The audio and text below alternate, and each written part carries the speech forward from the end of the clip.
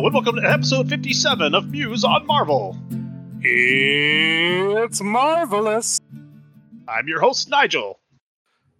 I'm Josh. I'm Chad. And we're back. Did you guys think we were dead? We thought we were dead. Mm-hmm.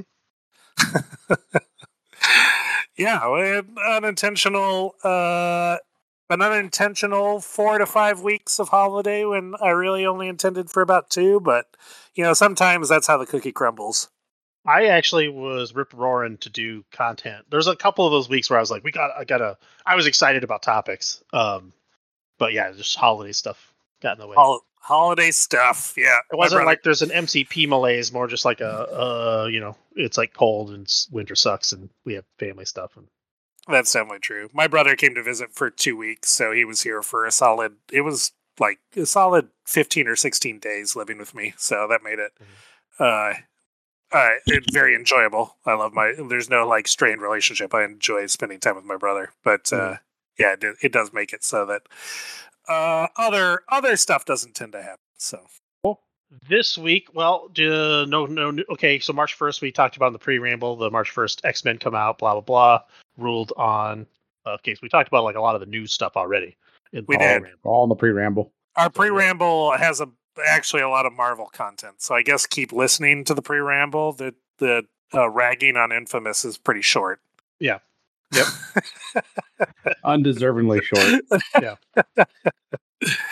Yeah. I don't know. What has there really actually been any news to talk about that we haven't talked about? That's shut down. We shut down for 4.5 weeks, but so did fucking AMG. So yeah. It's been more like 4.5 months. It feels like. That's true. That's October was the last time they really gave us anything. Well, not if you're playing Shatterpoint, my man. Yeah. Well, and I don't want to talk about actually. Yeah, we don't have. You do want to talk about him, or you don't want to talk about him? I don't want to talk about him. Okay. Talk about what? I missed what you said. One of the Ewoks. Oh. One of the Ewoks has been spoiled. So, I think all we know that we have dates for the Wakanda Rivals pack, and we know that the X-Men are coming out in March, and we talked about that a little bit in the pre-ramble. So, is it just me that it feels weird that they did all 3 boxes in 1 month? Yes. Yeah, it is weird. I agree. Because they normally just do 1 box a month, or 2 boxes at most, right? 1 to 2? Yes, I feel like that's the average. Although, for the year and change that we've played, that felt like the average. I think it was more than that early on, and obviously it's been quite a bit less than that lately. I think if they had their druthers, they would do the two a month, and they probably would have released stuff over the last 3 months if they could have.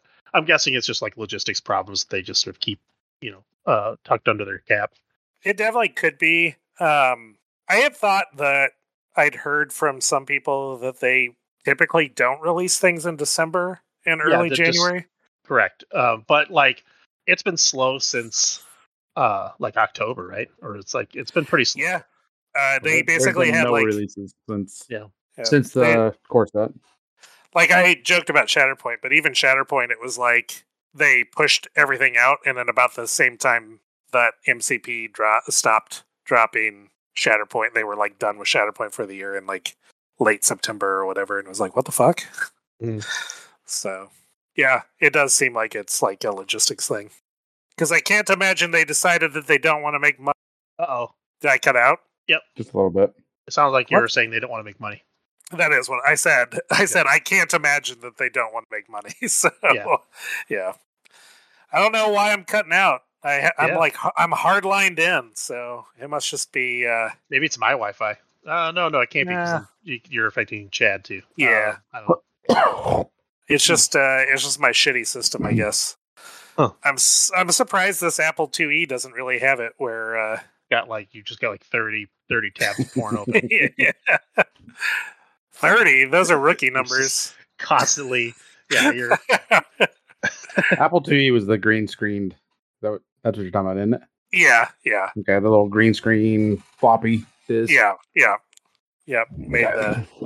Made the chattering noise whenever it got the disc and was reading the disc. Yeah. It was good times. Good times. Yep. Your Discord packet has to fight off 600 packets of like, hey, have you ever heard of Jerkmate?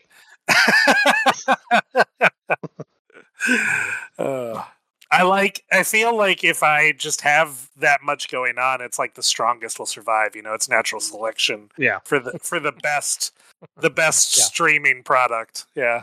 Yeah. Truly the marketplace of ideas. It really is. Yeah. Yeah. This is the dystopian future that I've chosen. All right. Well, what should we talk about, guys? Like you said, a little bit of a malaise, but it sounds like, Nigel, you had some topics that you were excited about. Yeah, let's compare and contrast. So last weekend, Kansas City had a tournament where they did battlerealms. Battlerealms we were kind of excited about. A month ago, they decided to do it. Yep. So we were excited about it. Then we played a bunch of games. And I personally got entirely unexcited about it. Yeah. They're still excited about it. I don't know how you feel about it totally, but I think I'm probably somewhere in between because I wasn't on the receiving end of a nonsensical beatdown, like trying to play like, hey guys, this format let's everybody play, right? And then I came in and I was like, no, Nigel, fuck you. So yeah. And part of that was just because it seemed like a lot of the excitement. So like I deliberately built a list for that Battle Realms where I don't know if this is the best way to frame it. I guess I should just start out by saying it is, as I've mentioned before, it is my opinion that there's whatever it is that's in the game that you think shouldn't be in the game, like you're wrong. It's supposed to be in the game. It was designed for it to be that way. And so whatever you think is like not okay, et cetera, like you're probably wrong. The only thing that like I think might be true about is possibly CGR, because he's so new that maybe he's like a little overtuned, and the numbers tell me that Sam is bullshit. And I now after battle think that Thanos. I don't understand why people are not wailing and gnashing their teeth on the forums about Thanos 24/7. Because he's been rebalanced in some way a few times already, and models that work with him have been rebalanced, and then the gems have been unrestricted, and rebalanced. It just doesn't matter. What he does is just so fucking egregious. Yeah. It just is like, it just shouldn't be in the game. It's like not on the scale of anything else that's in the game. Yeah. We can get to that in a minute. Really, I just wanted to frame it with that because it's my belief that the game is pretty well balanced. I think it's pretty well balanced because I think the AMG's design, not because I think AMG's design team is like exceptional at game balance. I think they're good, but I don't think they're exceptional. I think they just recognized that balancing a like an uneven or what's the term? Non-symmetrical? Mm-hmm. Like a non-symmetrical game like chess. Asymmetrical. Thank you. That is what I was looking for. Yeah. That balancing an asymmetrical miniatures game is like a nightmare. Yeah. That nobody ever, no game company ever has been wholly and fully successful at doing it. And so they wrote rules so that they didn't have to balance. And that's why you can play anything with anything. I don't for a second buy that all the guys at AMG are like these huge comic book fans who just like really relish the team up books that are like wacky and off the wall. I think they just recognize that makes for a game that makes it easier to keep balanced. So yeah. I would, based on the nature of the game, I would be surprised if you couldn't generate like if it didn't feel pretty balanced. But I think the game is pretty well balanced overall and enjoyable to play. But there is like regular internet wailing and gnashing of teeth, and it sort of felt like this battle royale was proposed as a way of like keeping things out of the game that shouldn't be in the game. And so I designed the list for our testing that I was going to take down to KC if we went with the mindset of like, I'm pretty sure that this doesn't accomplish that. And well, I guess I'll let Nigel tell whether or not he thinks I was successful with that, but I think that I was successful with that. Yeah. I mean, it was like, that was the thing that was super obvious was like, I'm trying to play Sentinels, and so I've got to get Sentinel Prime and Nova. I can actually kind of live without Nova, but your list building is like pretty trashy. Like your options get pretty to try to make affiliation get pretty sus without her. But like the amount, it was easier to snipe out and make difficult the life of a person just trying to play Sentinels than it was a person who was trying to just get CGR and Thanos on the table. So like it just 100% didn't work for the concept of what people think it might be. You know, it's not League of Legends where you're like, we don't want to see Pudge or whatever. You know, it's like it's not a legitimate pick and ban system where you just don't have to play against the thing you don't want to play because your opponent gets to pick a model first. Like that's the deal. If you want it to be like a real pick and ban, then you have to make it so that you get to ban before anything gets picked. But you can't do that in this game because of leadership.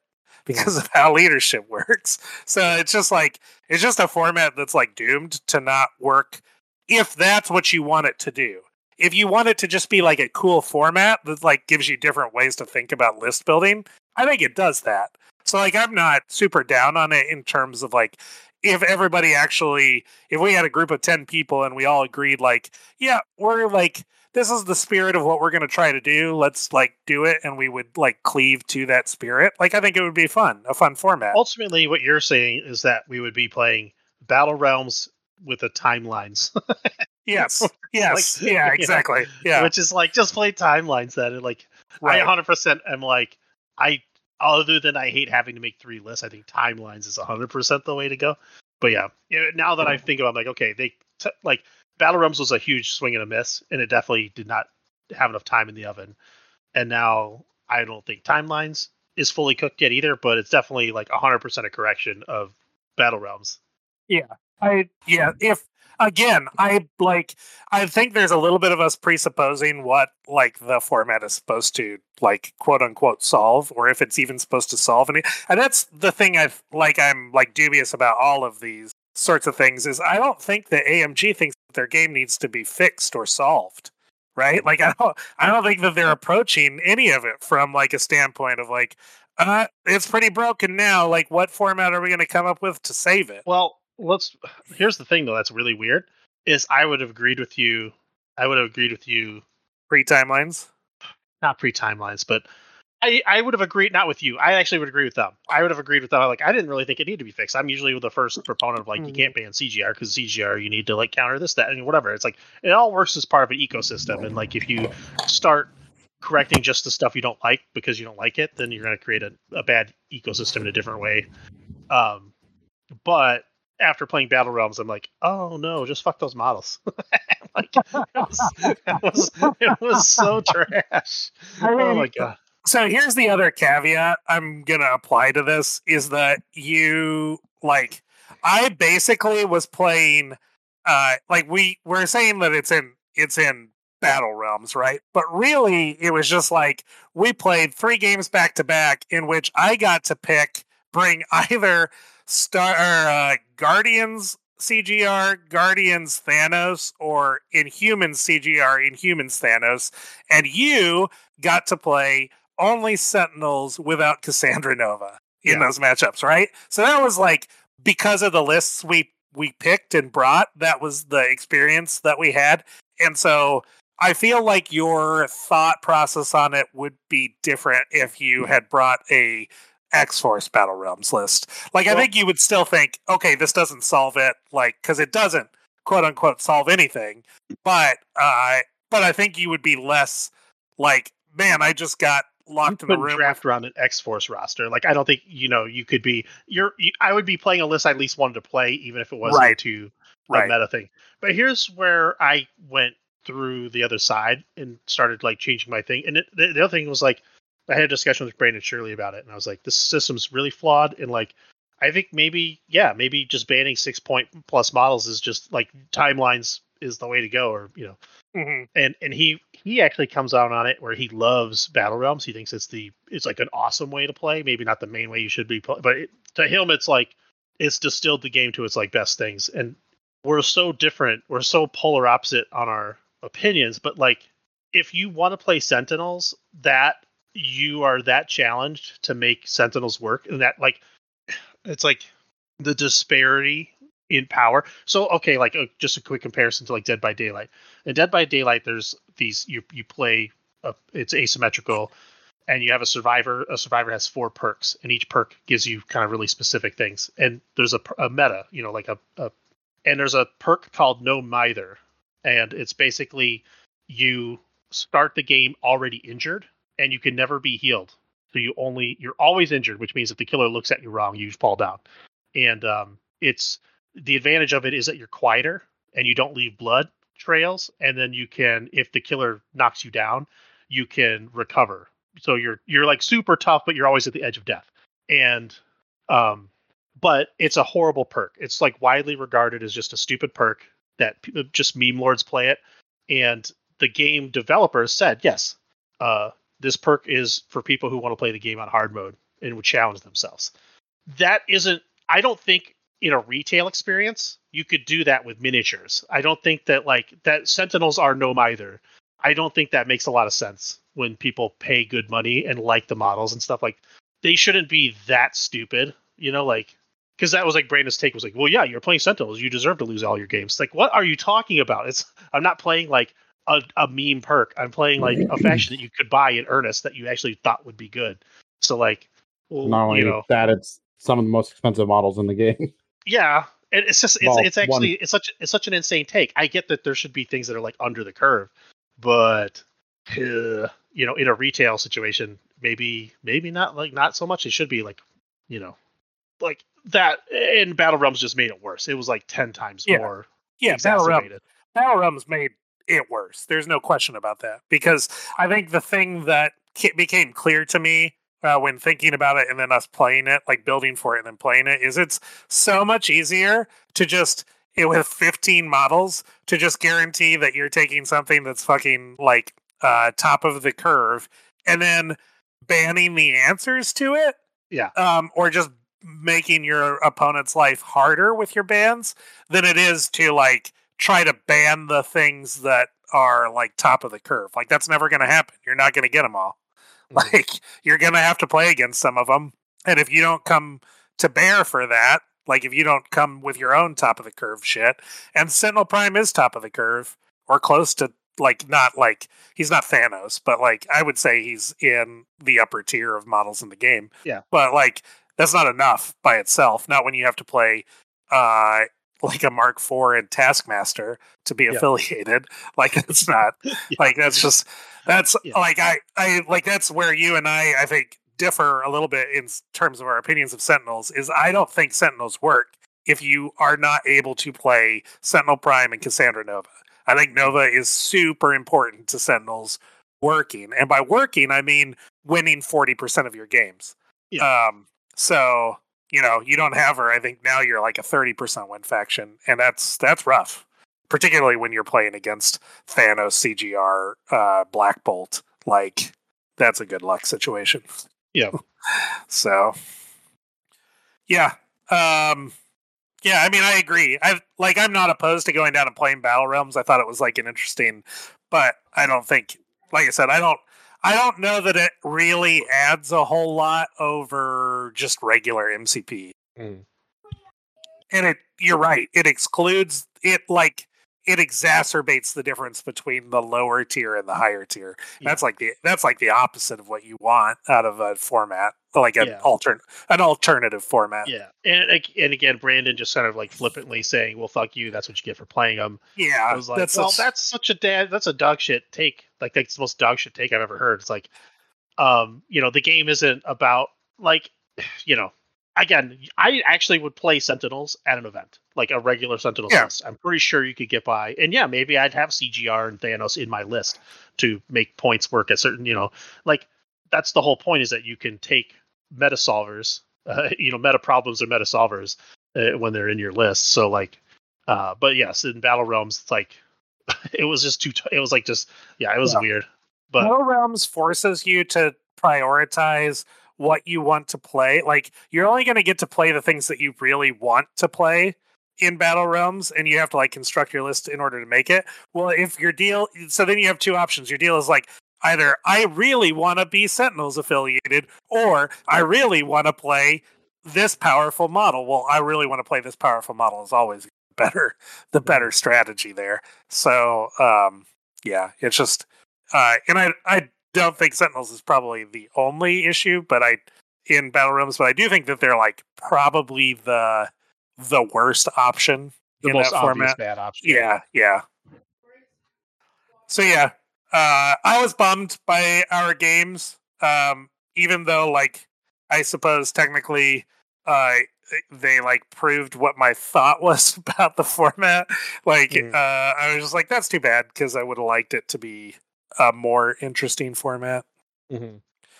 And reducing options does not create. You'd think that adding 15 models to a roster would not reduce options, but I absolutely think it reduces options.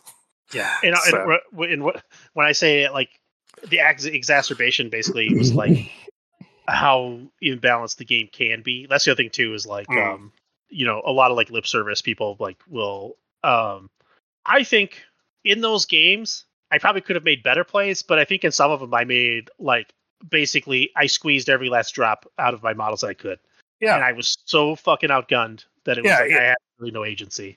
Yeah, they were the least close games I felt like you and I have ever played. Yeah.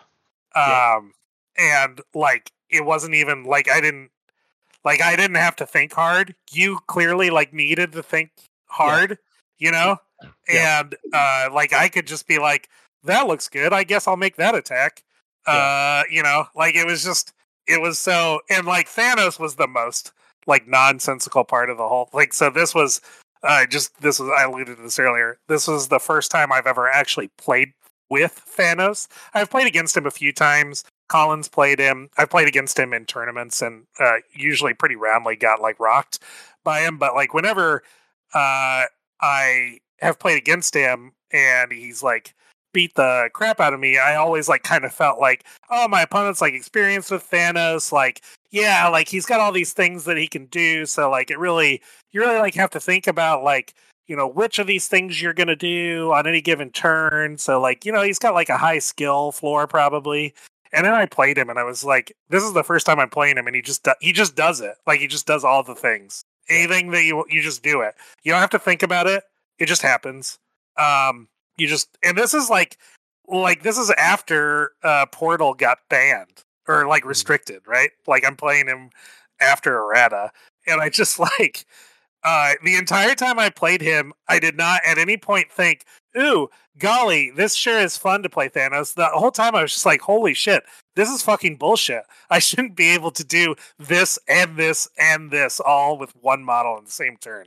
Yeah. He is so far beyond anything else in the game. It's mind-blowing to me that he exists. Yeah. And not only that he exists, that no one fucking plays him, and that he gets complained about like well after many other models much less deserving of complaint. Yeah. I mean, he's been like sort of socially engineered out of the meta in a way. Like everybody knows he's busted, and so they just don't use him, and so like they're constantly like clinging to the other things that are like just under Thanos. Yeah. But it's like, yeah, Thanos is a big ask. So like you see him routinely in Guardian still, but that's about it. Right. I get 8 threat of unaffiliated model is like a lot to quote unquote give up. Yeah. For, except that it's like really not, because we cling so hard. Like we're all like such like gullible humans. I actually think that this game to a certain extent is like social engineering experiment or something, where it just demonstrates how many of us are like, well, I gotta play an affiliation. I'm playing an affiliation because this is what I am. And it's just like, dude, there's nothing, like there's no leaderships in this game, and there's no tactics cards in this game that are so powerful that they should compel you to play 3 models if another set of models is better. Like there just is not a single one that's so good that it warps the game to a point, with the possible exception of Sam's leadership, to the point where it should warp the game. You should warp the game around it. But we do it because that's like, all of us want to play factions. All of us want to play like like from an aesthetic standpoint, from an idea of like, well, here's these small incremental advantages I can add. So even from a tactical standpoint, we can justify it. Like, let me tell you, I think it's probably better to play Thanos unaffiliated than to force yourself into like to not play Thanos and play your leadership you want to play, or your one busted tactics card that you want to play. Like, Thanos is better. He is better than everything else that happens in this game. Yep. That was the segue into the next. Well, not really a segue, but a side tangent we'll get into later is like I played against Aaron Franklin playing unaffiliated, and his basically goal was that is what he's doing. That is what he's doing. Yeah. And that was also just gross. Yeah, it turns out that's just stupid, especially when it's like, he's got kind of he's got enough models in his list where it was like Sabretooth and Venom type models so that you can like double dip on Death's Decree, which was disgusting, but also he's got like a billion other ways to kind of go with it. Like, there's a lot of aspects of Thanos that like abuse models doing stuff, so yeah, it was like super rough. I was like, oh, this is just gross. And he didn't care about being affiliated, which was like interesting to see because yes, the leadership essentially is Death's Decree at that point, and it was plenty good enough. That's like there are leaderships in the game that are very, very good, that have like a very good effect, that definitely like up your level. But if your deal is, I don't want to play Thanos because then I don't get my leadership, you're probably wrong.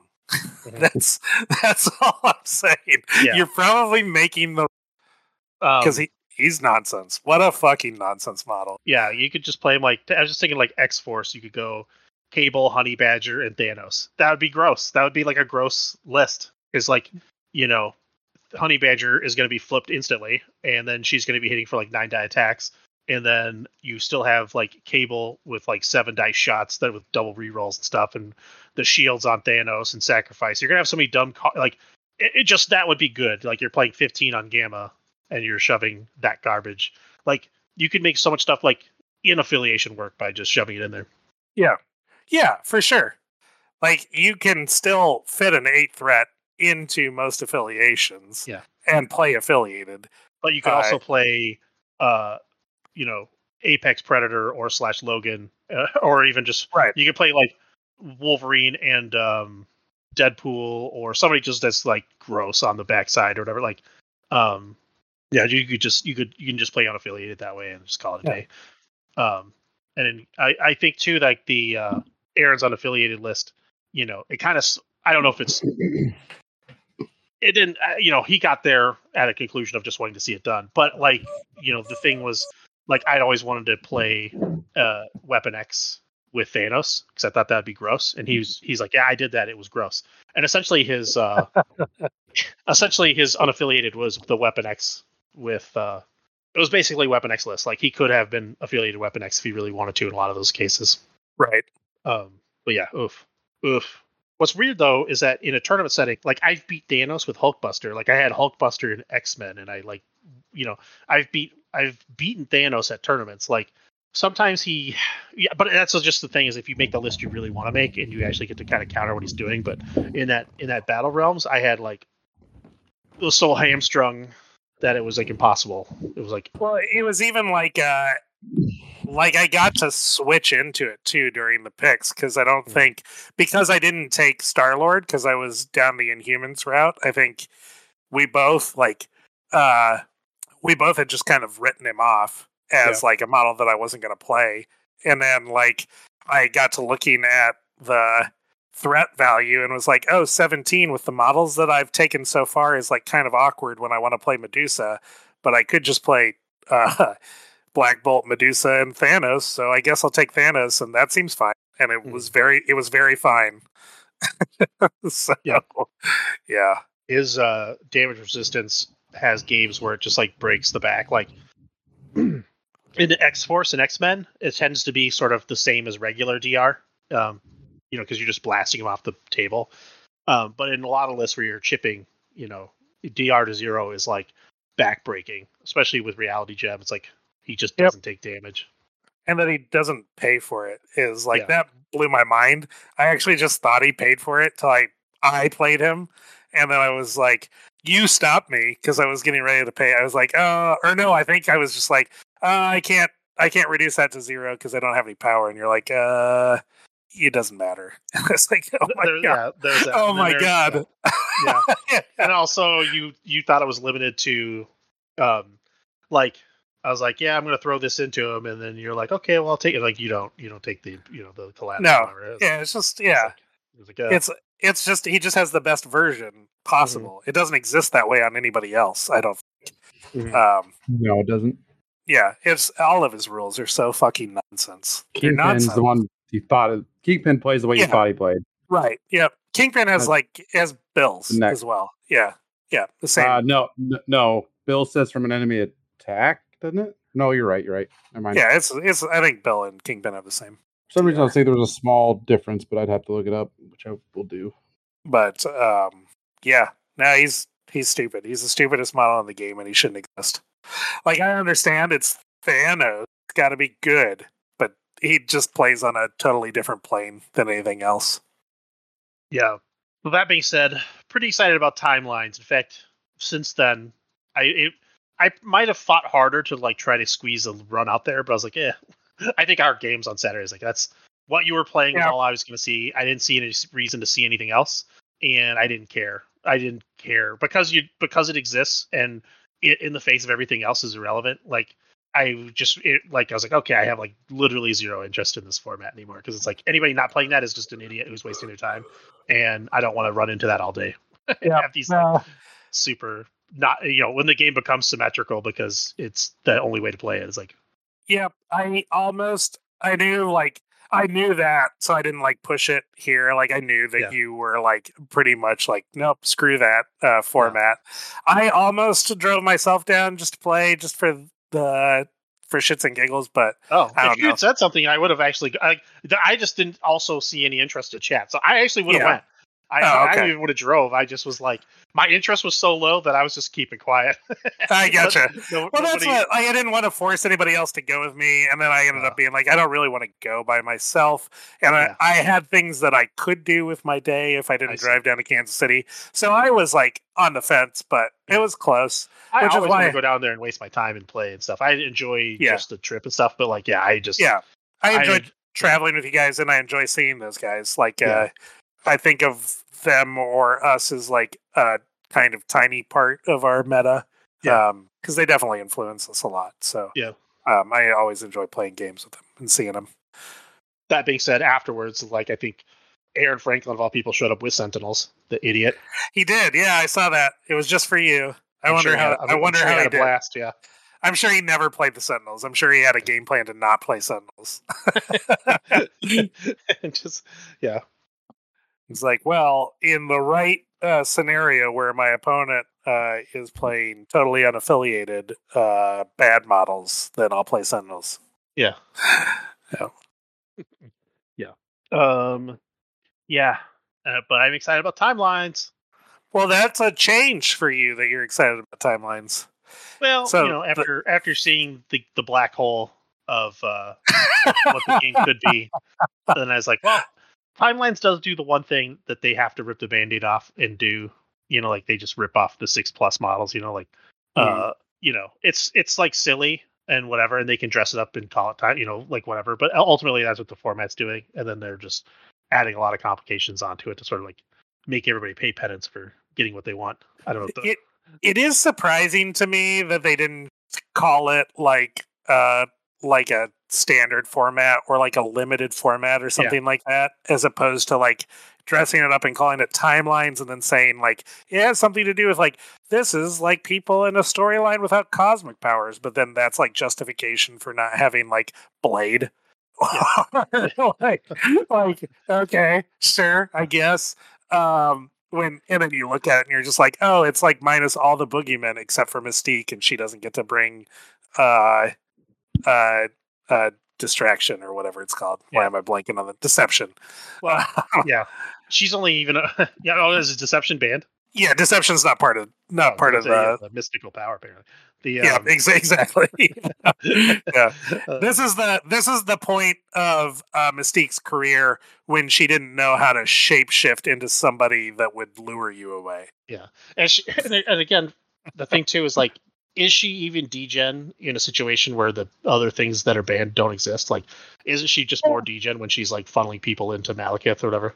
I mean, walking, it kind of doesn't matter if you're playing Malekith or you're just playing like a bunch of good models. Walking your opponent's model into the middle of your forces, like early on, you're going to be able to beat them and flip them, right? Like, that's like, so yes, I think Deception is just like upper tier. Like, but to me, it's like the upper tier that should exist, like not like a bannable thing or. But staple to a pretty mid 3, right? Yeah, I think so, but I know there are plenty of people who don't think that she's mid, that they think that she's like quite good. So I don't want to write her off without having played her very much. Mm-hmm. But yes, I do agree with that statement currently. But like Spider-Gwen is Ghost Spider's not there. And I like mentioned that. I was like, nice cosmic ban. And I think Colin was like, well, you know, she's like a Spider-Verse character, so that's why. And I was like, what? That cannot possibly be the explanation. And if it is, it's stupid, because every one of the spiders is a Spider-Verse character, right? Like the rest of them are from the 616. She's actually from a different verse, whatever you want, multiverse level, whatever you want to call it. Well, I can think of the word right now. Is MCP supposed to be in the 616? The base character, all the base characters are. Yeah. Only the Gwen characters, and no, I'm going to be wrong on this probably, but I think just the Gwen characters are the ones I can think of that are not 616. And Cosmic Ghost Rider, which those are the only two I can think of that are not 616. I mean, I don't know anywhere near enough about these comics to even begin to challenge it, but I'm just suspicious. Well, most of the characters are in everything, so it's... That's my point, yeah. But like the Gwen characters are literally... Gwen Stacy dies in 616. That's like one of the defining moments of Spider-Man. He kills her trying to save her. Yeah, I've seen the Andrew whatever. Yes, that. Yeah. But how does that jive with Tom Holland's Peter Parker? Because he never even meets a Gwen Stacy. That's very true. Is MCP, or I mean, is the MCU not 616? It is, but it's also highly changed. It's highly modified because the Hulk's different from the major 616 Hulks. Yeah. It's a much later one. Professor Hulk? When are we going to get Professor Hulk in this game? That's what I want to... There's a couple other I won't be able to think of. I'll think of like halfway through the cast and just shout them out. But there's some major liberties taken there. I look forward to your Marvel character Tourette's. Yes. So yeah, and overall, you look at the list, and it looks very clear to me that it's intended to be a pared down, use newer models. Don't use these models that are generally broken. It is like a limited. It is an intentionally limited format, and why they didn't just call it that as opposed to like dressing it in like this theme. I don't know if they thought the theme would sell the concept better to people or whatever. I'm not sure. The people that are banned are literally in a theme. The themes are non-616 based. Well, not just 616. It's non-space, so non-cosmic, non-mystical powered, and non-multiverse. And that's basically that's everybody that's banned. Is one of those three. Yeah, but how is that a theme? It's the theme of this is the 1960s comics, basically, with that some of the newer guys. Look, all that matters is that they fixed the game with this loose premise, and that's sweet. What do you think? But you have to play 3 lists. Yeah, 600 models. I just wish it was one list, and I would be actually kind of excited to try it. Yeah, I mean, we can do that. We can push the KC guys to run a timelines tournament that's just like that's the list that you can build from. Yeah, and we could even do maybe we can make an arrangement with the KC to do like 3 timeline events, and we'll host one up here. So then it's like 3 rounds. We'll host one up here, but they got to bring up all the terrain and extra mats and. No, we've got at least terrain up here. We got at least 4 or 5 tables worth of terrain. Yeah. Well, I mean, if we count non-painted terrain, yeah, I'm sure. No, I think if you take the Infinity terrain out from Mayhem, the Muse tables, yeah, Mhm. You could easily dress up a bunch of MCP. I'm sure we could. I just No, it'd be I do fine. appreciate that it's almost all AMG terrain at the KC tournaments. Yeah. That I makes don't. it nice for AMG doesn't make terrain that's playable like the cars and stuff. At least with the like Strom post, it's like flat surface. it's like boxes, you know. Well, okay. There's no Yeah. arguments on sides on the AMG stuff. Oh, I see. That's more of what I was getting at. You can't, because that's something I'm notorious about. Not even think about talking about it with my opponent until halfway through the game. I'm just gonna go into this to Mayhem with a Sharpie, and I'm just gonna write a bunch of numbers in the bottom of all the Infinity Train. Technically, I made it. I get 12? Size 12? Are you kidding me? How am I ever gonna throw this thing? Let's see if I get She-Hulk and Hulk. Hulk and play 3 cards. Agents of Smash. Yep. Gar is technically correct. The best kind of correct. For which one am I technically correct about? Just like all of it. The whole last 5 minutes of discussion. Well then, I win, I guess. Yep. All right. So you're excited about timelines, but you're not going to Adepticon. That's right. So you just hope that we have like a timelines limited format to play. Yeah. Okay. My guess is that everybody's going to come back from Adepticon being totally recharged and loving MCP because timelines was so cool. It saved the game. Yeah. So even though the game's at the healthiest it's ever been. If I were like a cynical person, I would point out that you might be excited about that concept because no models in X-Force are unavailable, and every other list has models unavailable. I don't know if that's entirely true because in timelines you have to play. I can't play 3 X-Force lists, so like. Well, yeah. But I'm just saying, like, your dream of if this was just the models that you could pick from to play MCP, it would solve the format. Yeah, well, name one X-Force model that's good. Cable. You really can't. And then. Look, I'm constantly blown away by how good Black Bolt is, and he's not as good as Cable. So yeah. But here's the problem with the X-Force thing. It's sort of a misnomer because X-Force is almost entirely like the only model in X-Force that isn't an X-Men model. So the only model X-Force is getting that everybody else isn't is Deadpool. And that's just for some reason Deadpool's an Avenger and not an X-Men. But X-Men get all the rest. So it's like, technically if I played X-Men, I'd be in the same boat. Well, I guess that's true. Except that X-Men are missing their models. That's true. It makes X-Force more desirable. Maybe. I can't. Yeah. I do want to get back into playing again. I gotta after that. The nice thing is that we haven't played for like a month, or however long since you haven't. Yeah. Yeah. But we got a game in last week. I didn't realize how much after the Battle Realms how healthy it was to not play for a while. The worst part too is I did though. After Battle Realms, I was like still like smarting, like, I gotta prove this game isn't dog shit. And I immediately played like Aaron Franklin's like Autophilia. I was like, okay, no, it's still hugely dog shit. I think I was playing Sentinels in that too. Yeah. Maybe just stop playing Sentinels. Yeah, I think that's the key. I was 20-0, and then I was like 21-0, and then since then I'm like 22, and I'm like 22-6. I mean, yeah, that sounds. To right. be fair, that was all when you basically first started playing the game. And when I first started, I was like 9-0 with Asgard, and then lost like the next 15 games straight.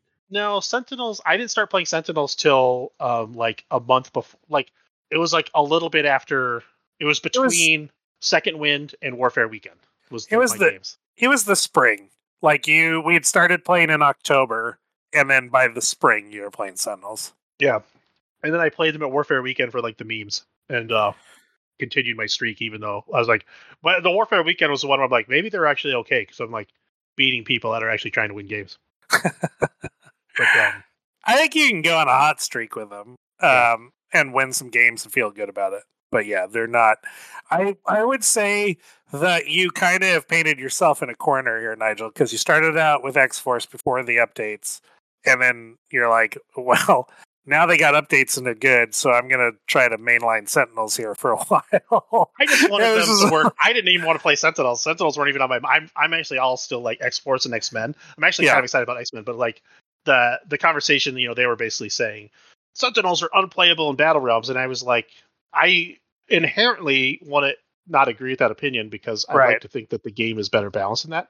It's not. No, they're totally right. They're just unplayable trash. Like the game is like literally you throw balance completely out the window, and for whatever reason that's what they like about that format, and that's just not. I'm not having it. I don't.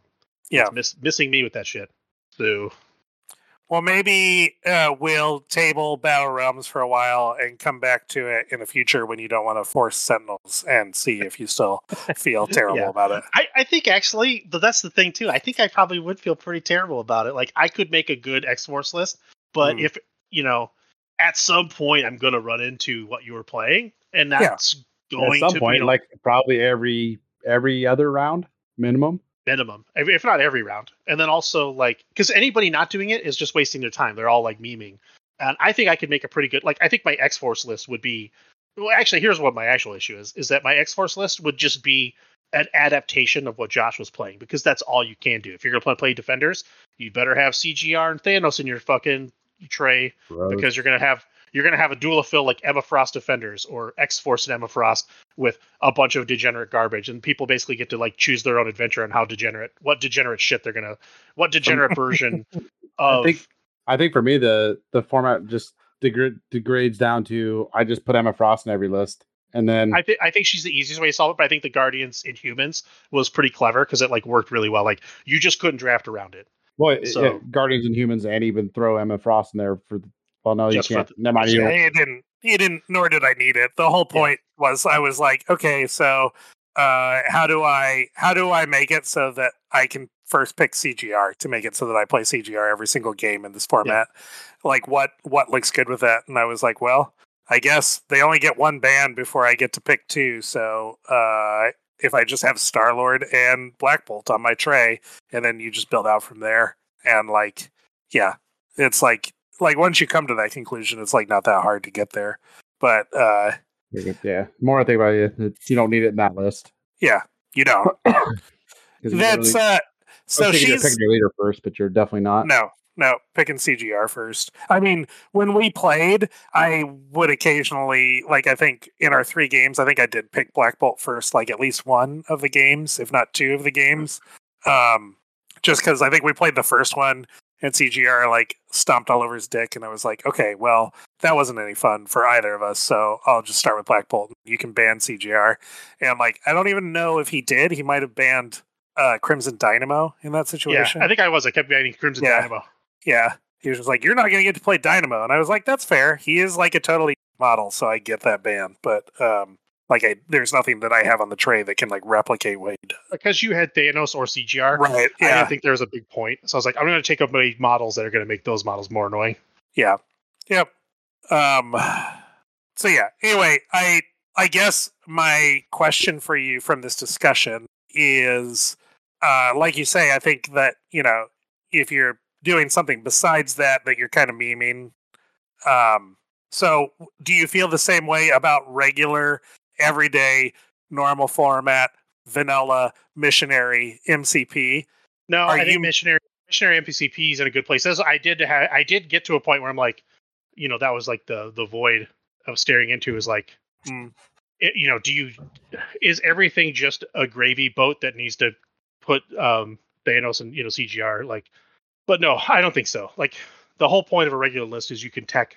If you don't like CGR, you've got you've got Captain Marvel, like the 4 or 5 pointers. Mm-hmm. Ultron's great against him.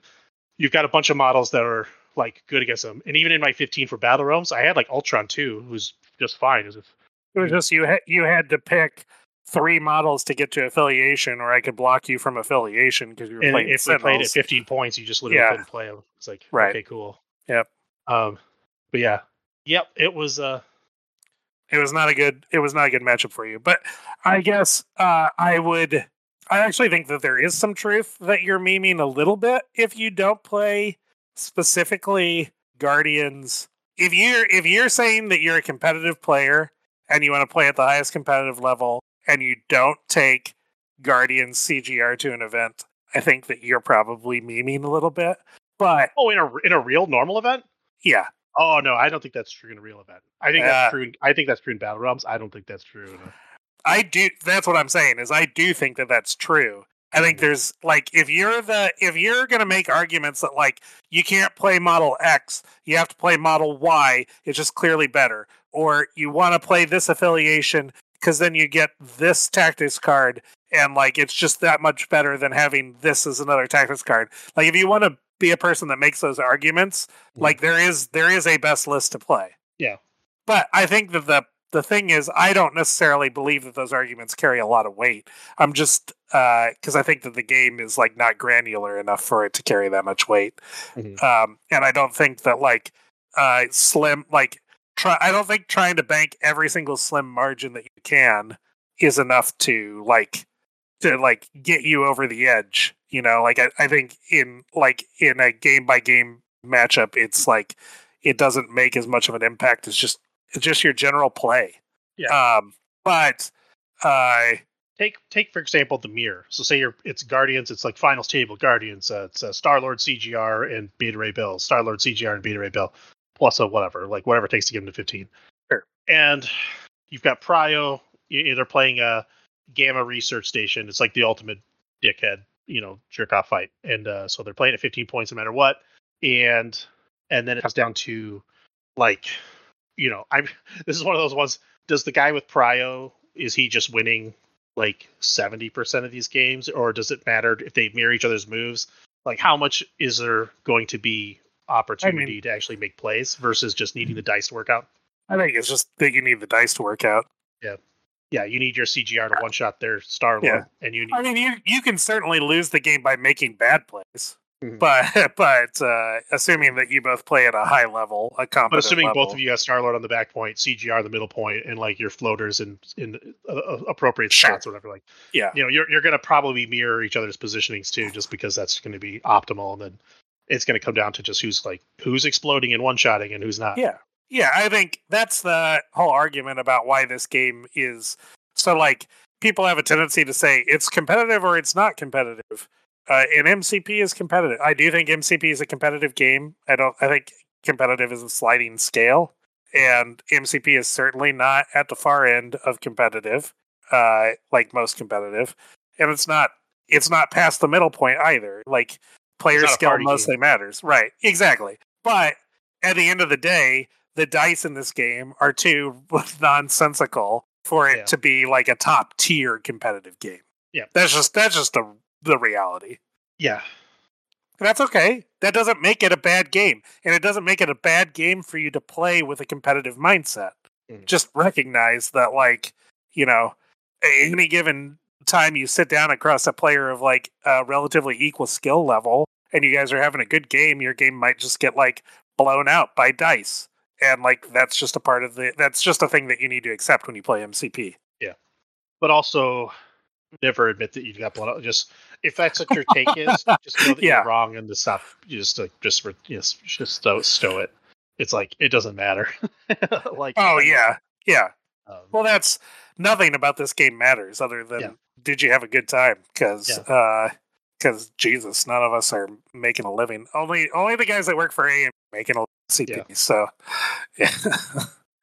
Yeah, I think personally, like, there's the two types of dice whining. There's the, I think everybody, like, this isn't, like, I'm not even free of this, but there's the dice whining about the entire game coming down to one roll, which I think is the most offensive version of this.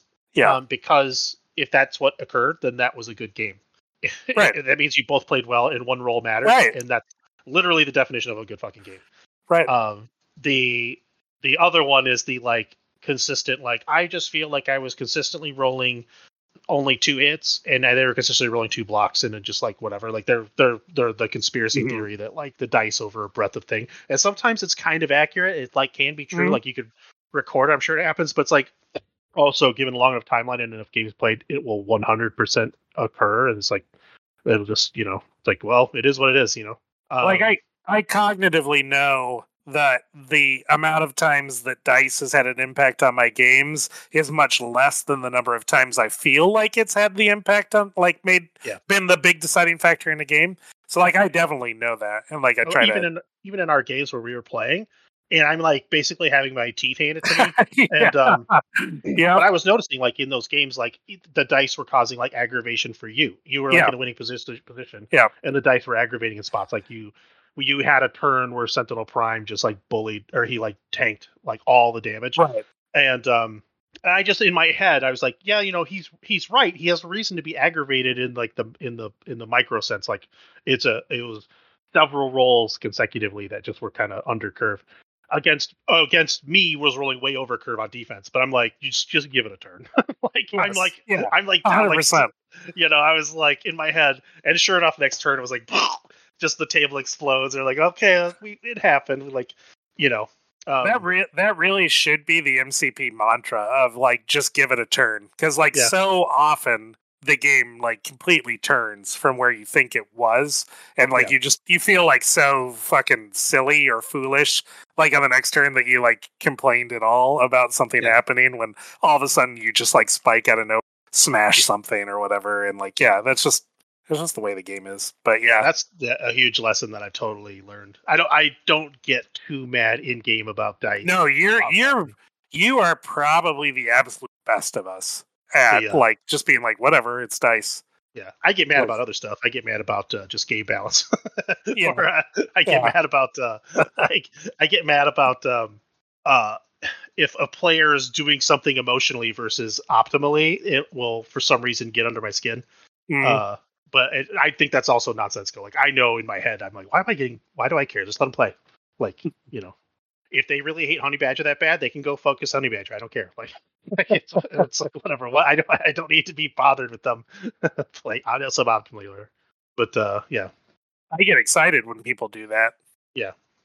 Sometimes you do. You'll like get so excited you'll point it out, and I'll be like, no, I'm still killing Wong. Yeah. Yeah. Well, Gar, you've been quiet. Is there anything you want to chat about? Nothing I could really think of. Yeah. We haven't had a whole lot new going. No, but you continued or re-picked up post holidays your Spiderfoe chase. I mean, I just play the same list because that's what was on my tray. But I have been enjoying them quite a bit, and I've been trying to mix up the leaders every time. And that last game made me think that maybe I should just be playing Green Goblin always. Yeah, you played Goblin against me this week, which, man, that guy has like such a it's almost like they sat down in the studio and they were like, what mechanic can you think of that will be like the most irritating mechanic for your opponent to play into, where it'll just like every time you use your leadership, your opponent's just gonna like want to punch you. Like just like a tiny little desire to punch you that they have to choke down every time you just use your leadership.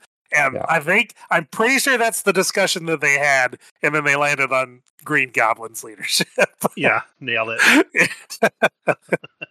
It was. I mean, it was one game, but it just seems so solid compared to some of the other leaderships I played with. Well, it's like such an immediate, unchangeable, like visceral, gratifying response, right? Like you can see that it's going to make an impact, and then it does make an impact like 66% of the time. So there was definitely multiple times where I needed to get like 1 or 2 damage in, and you rolled 1 or 2 blocks. I'm like, oh nope, go ahead and re-roll that one. Yeah, I could see on your face like, oh, thank God my guy survived, or this effect's not happening. And like, oh yeah, the fucking leadership. Because you forget about it. Like every single time you fucking forget about it. And this happens like whenever I play into Green Goblin, whether it's been down in KC or against Colin or whatever. And I have played into Green Goblin quite a bit. And it's just like every time I know what his leadership does, I prepare myself before the game starts. I'm like, okay, Josh, you're playing against Green Goblin. Just remember that you're going to have to re-roll your defense dice. Just remember that that's going to happen. But it still just hits you like a fucking sucker punch every time. Yeah. It's crazy. The thing I like about Goblin so much, it's like, so he's got the nonsensical Peter Parker rule, but just his leadership alone is exactly the counter to Webs. Like, it's like, he's literally designed just to counter, like they knew Webs was a meta, and they made something, if you really hate Webs, you should be playing Green Goblin. Yeah. In my opinion. And then I don't, which I should. And then B, then they just on top of it though, just to make it super obvious. Also, like, by the way, if Peter Parker's on the table, you just get to take a free dump on the table and make them eat it. It's so fucking hilarious. Yep, absolutely. I actually feel like you should be playing Dynamo in your list to go along with Green Goblin, because I can only imagine that just being like It's the most aggravating shit ever. just an extra level of hell to like on attack and defense. Just be like, oh my god. If you can get Mysterio in there somehow and actually have him live. Ugh. Actually, Mysterio and Dynamo is probably pretty obnoxious. Yeah, I think absolutely that's probably a super obnoxious combination. And then Grand Illusion turns are going to cause some table flips. Yeah, not that I'm like, coming. I'm not reinventing the wheel here by suggesting that you play Crimson Dynamo in the game MCP, but yeah, because somehow it's funny. Somehow I think it's because Crimson Dynamo has to like pay the power or whatever, but his ability is less aggravating than Green Goblin's leadership. I don't know why. I mean, it doesn't help or hurt that in a 5-round game of me activating it 4 times around, 3 times around, it never once failed. That's true. I converted a block every time. The only time it failed was the one time where you're like, I didn't roll any successes. Why are you using it? I'm like, oh, never mind. Yeah. I think I was like joyous that I had rolled blanks. Like, your leadership sucks. Play around your leadership by whiffing. Yeah. Yeah, you absolutely pummeled me that game. What were you playing? Inhumans. Oh, jeez. I didn't play CGR. I've been like trying to play I don't feel like I'm not 100% avoiding playing him because I think it's good to play him, and it's probably theoretically from do we want to perform well at tournaments as a group good for us to play into those models. So I'm not like 100% trying to avoid him, but I don't think there's like a lot more for me to learn about playing CGR. Like I get the don't move him more than I have to, kill stuff, and modulate my power. Like, got it. So, and it's not like a fun experience when we just want to have fun games for CGR to be on the table for either one of us. So I'm trying to play more Black Bolt Medusa, because Medusa is just what a fucking amazing model. She's like the model that more than any other has me like enjoying playing Inhumans. Black Bolt's fun, but Medusa is like, she's like one. I would put her in the top tier of enjoyable and powerful models in the game.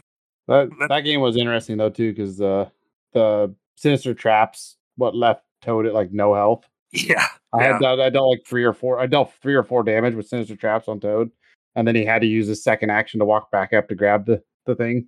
But at least I had the power to hop after it. Yeah, and then you hopped away, and then Green Goblin walked up and shot you. Yep. And then, but I couldn't pick it up, so he picked it up again, and then ran to the back of the table, and then I think I KO'd him with well-laid plans. You did. You attacked him to finish him. Well-laid plans dealt like a damage to him or something. It was just everything was going my way. I wasn't like rolling nuts that game, but it was every little thing that could go my way did. Yeah, I also just like kind of felt outmatched. And I probably didn't play. I probably made some bad decisions over the course of the game. There's nothing specific that I can point to, but I think you played well and you focused on things that mattered. I tried to identify like that I could get the extracts from you, and so like I tried to play with that, and I just like didn't think about or discounted well-laid plans, which just like blows that strategy out of the water. I literally was holding everything until you stole all 3 objectives. So it was just like, it was like a poor line of play for me to chase after those when you have well-laid plans. And so that was like a learning lesson for me. Because I think I've played into Spiderfoes a decent amount, but I think I've only played into well-laid plans like 3 or 4 times. I feel like a lot of times the Spiderfoe players don't take it because it's like dependent. Like, well, one, you have to have both original Ock and Green Goblin, right? Like in the list. And then, like it's dependent on what the extracts are about whether or not you do want to take it. But, Yeah, it's obviously a very powerful card. And so like a lot of my early lines of play were dictated around gaining control of the extract game. And when you have well-laid plans, that's just a bad decision. So And I don't think I even played This Is Robbery that game. Or if I did, it was at the very end just to seal it. Maybe I was thinking that you'd played it early, but maybe I didn't. I was holding it till Okay. I held it at least until after you used Quicksilver Steel. Yeah, that was my whole plan, is not to use it until that happened. I also like I did a thing where I set up the Quicksilver like across from Rhino to try to steal the extract that you pick up on turn 1 and run away, which often works for me. But a lot of times that it works for me, it's because I have Zemo in a list and I set him up where I get the reroll bubble on Quicksilver's attacks, like double attacks, to like try and get the damage through and get the 2 power that I need to steal. And I didn't have Zemo in that list, but I still like ran that gambit, and that didn't pay off. So it was kind of like a waste of a first turn activation for Quicksilver that could have been used differently. So I made a series of bad decisions throughout the game, but then you were also like well matched into me. I felt like your list matched up well. It felt like it matched up better than when you've been playing Ock as your leader, Yeah. which is curious because it was like a lot of the same model. So I wouldn't have thought Green Goblin's leadership would make that big of a difference, but it felt like you just hit me like much harder than you'd hit me before. And that obviously that a part of that's Green Goblin. So yeah, it was an interesting play line compared to doing the new Doc Ock list. Yeah, because the default I would think that Ock would be the leader you would want in Inhumans, because I'm trying to play like relatively tight and punch you, but I also brought like a low punchy list. I had Medusa, right? Did I have Medusa that game? I might not have had Medusa that game. I had Dynamo. I brought like Dynamo. 2 3s. Yeah. So like I just didn't have a lot of punching power. It was like basically Black Bolt, but I was missing teeth. No Zemo, no Medusa. And that's like, I think the more I've been playing Inhumans, the more I've been leaning into, if it's not a CGR game, then I want Black Bolt, Medusa, and Zemo as my first 3 characters, and then figure it out from there. Like whether I want Quicksilver or I want Crystal. What I do know is that I never want Miss Marvel, and I think I've played my last game with Miss Marvel and No. Fucking terrible. And she's getting replaced by Beast in my list at this point, so I can try out Beast, because I just maybe I don't know. I know there are people that like her. And Colin tells me like, oh, she's an extract runner, but I don't see how she's an extract runner, because she doesn't do it any better. Like, she's just a medium mover on a small base, and it costs her 3 power to get big and interact at 2. So what makes her an extract runner? Like, I'd rather just have Quicksilver do it or whatever. And then because she's a 3 dice defense, reroll 1, but Quicksilver's 3 dice defense, reroll 2. So like there's like no argument for her there. And then she's a range 4 attacker, but it's only 4 dice. And if that's what I want, Crystal does that. So like, do I want 2 of those models? I don't think so. And Crystal does it better. And everything costs her so much power, and she doesn't generate power well. But everything that is good for her to do costs 3 power. So she's constantly taking from Black Bolt's leadership in order to just be able to pick up a size 2 and throw it, or like transform and get like a 5-die punch where she theoretically gets to reroll 2, but like often caps out at 5 damage.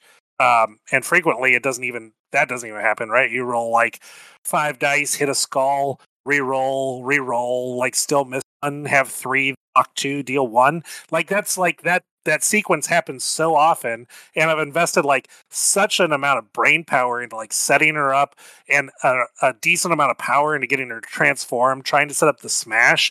It's just like she just sucks. I cannot find a redeemable factor in that model, and like there are so many models in this game that I can find a reason to play, and she is not one of them. And I've tried, and I think I'm done. I think I've given up. Yeah.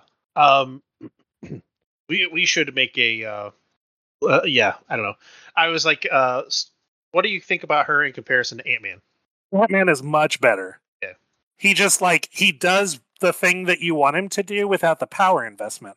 Like he gets small at 1, he gets his place for 0, immediately like punches 6 dies, transforms. Like it just doesn't cost him power for him to do his thing. For her to do her thing, it's like it's not just 1 power or 2 power, it's 3 power. It's 3, and she can't throw when she's big, and she can't she doesn't get the rerolls when she's small, and it or get to do the smash play when she's small, and it just so often lines up, and once you've turned into big, you don't get the opportunity to flip back and then throw, and it's so awkward. Every time you play her, it's awkward. She can't do any of the lines that you want her to do, or she can't do it cleanly. And she's not Electra bad. When I played Electra, she's not that feeling. I guess if you made me play her, I'd be all right, I can probably do something with her. But man, she is not good. And she there's not a lot of models in this game that I've played and been that frustrated with. But I've probably jammed her just against Chance, because Chance is new. And we played a couple games. I took it as an opportunity to play her more, and just I'm just trying to put her down on the table every time that I'm have a question mark about who I should play, just to keep trying to figure her out. And I can't. For the life of me, I cannot figure out what she's supposed to do. She's supposed to be a 3-point Logan. Yeah, she's not that. She's no X20. So yeah, I kept looking at Beast, and I was just I feel like Beast does literally everything that she can. Yeah, he doesn't attack at range 4, but again, if I want that, I have Crystal. Mm-hmm. And aside from that, he still attacks at range 3, medium mover, on a medium base, so he's faster. He can reroll. Yeah, she's got the Inhuman reroll, 2 additional rerolls when she's big, but Beast can just spend to reroll. The 3 power that she spends to change, put that into rerolls. So it just I have a hard time, unless I specifically think I'm facing a bunch of energy guns, and I have to pick between Beast or Miss Marvel for some reason. I cannot think of a reason why I would rather have Miss Marvel Beast. So we're gonna try Beast for a while, because I'm done being frustrated by Miss Marvel. Okay, well, this is the first podcast of the new year. Mm-hmm. We should talk about possible MCP New Year's resolutions. Yeah, that sounds good. Do any of us have any? I do. I can lead off if you guys want me to. Okay. So, longtime listeners of the cast may remember that once upon a time I had made the vow that I wasn't going to collect additional models until I had painted models. Now, that may not have gone the way that I had laid it out, as in I might still have a sea of unpainted models and own most of the range at this point. So that's pretty egregious. And we've talked for a great many years about expanding MUSE into the video sphere and doing battle reports and whatnot for people to watch. I would really like that to happen. I have a house that I've been working on way too long, with nothing to really show for it, but I'm hoping to get it turned into a game room where maybe we can set up cameras permanently, or maybe we can do it, at Nigel's place or somewhere else place. But I am working on it for my place. So part and parcel of that is getting stuff painted.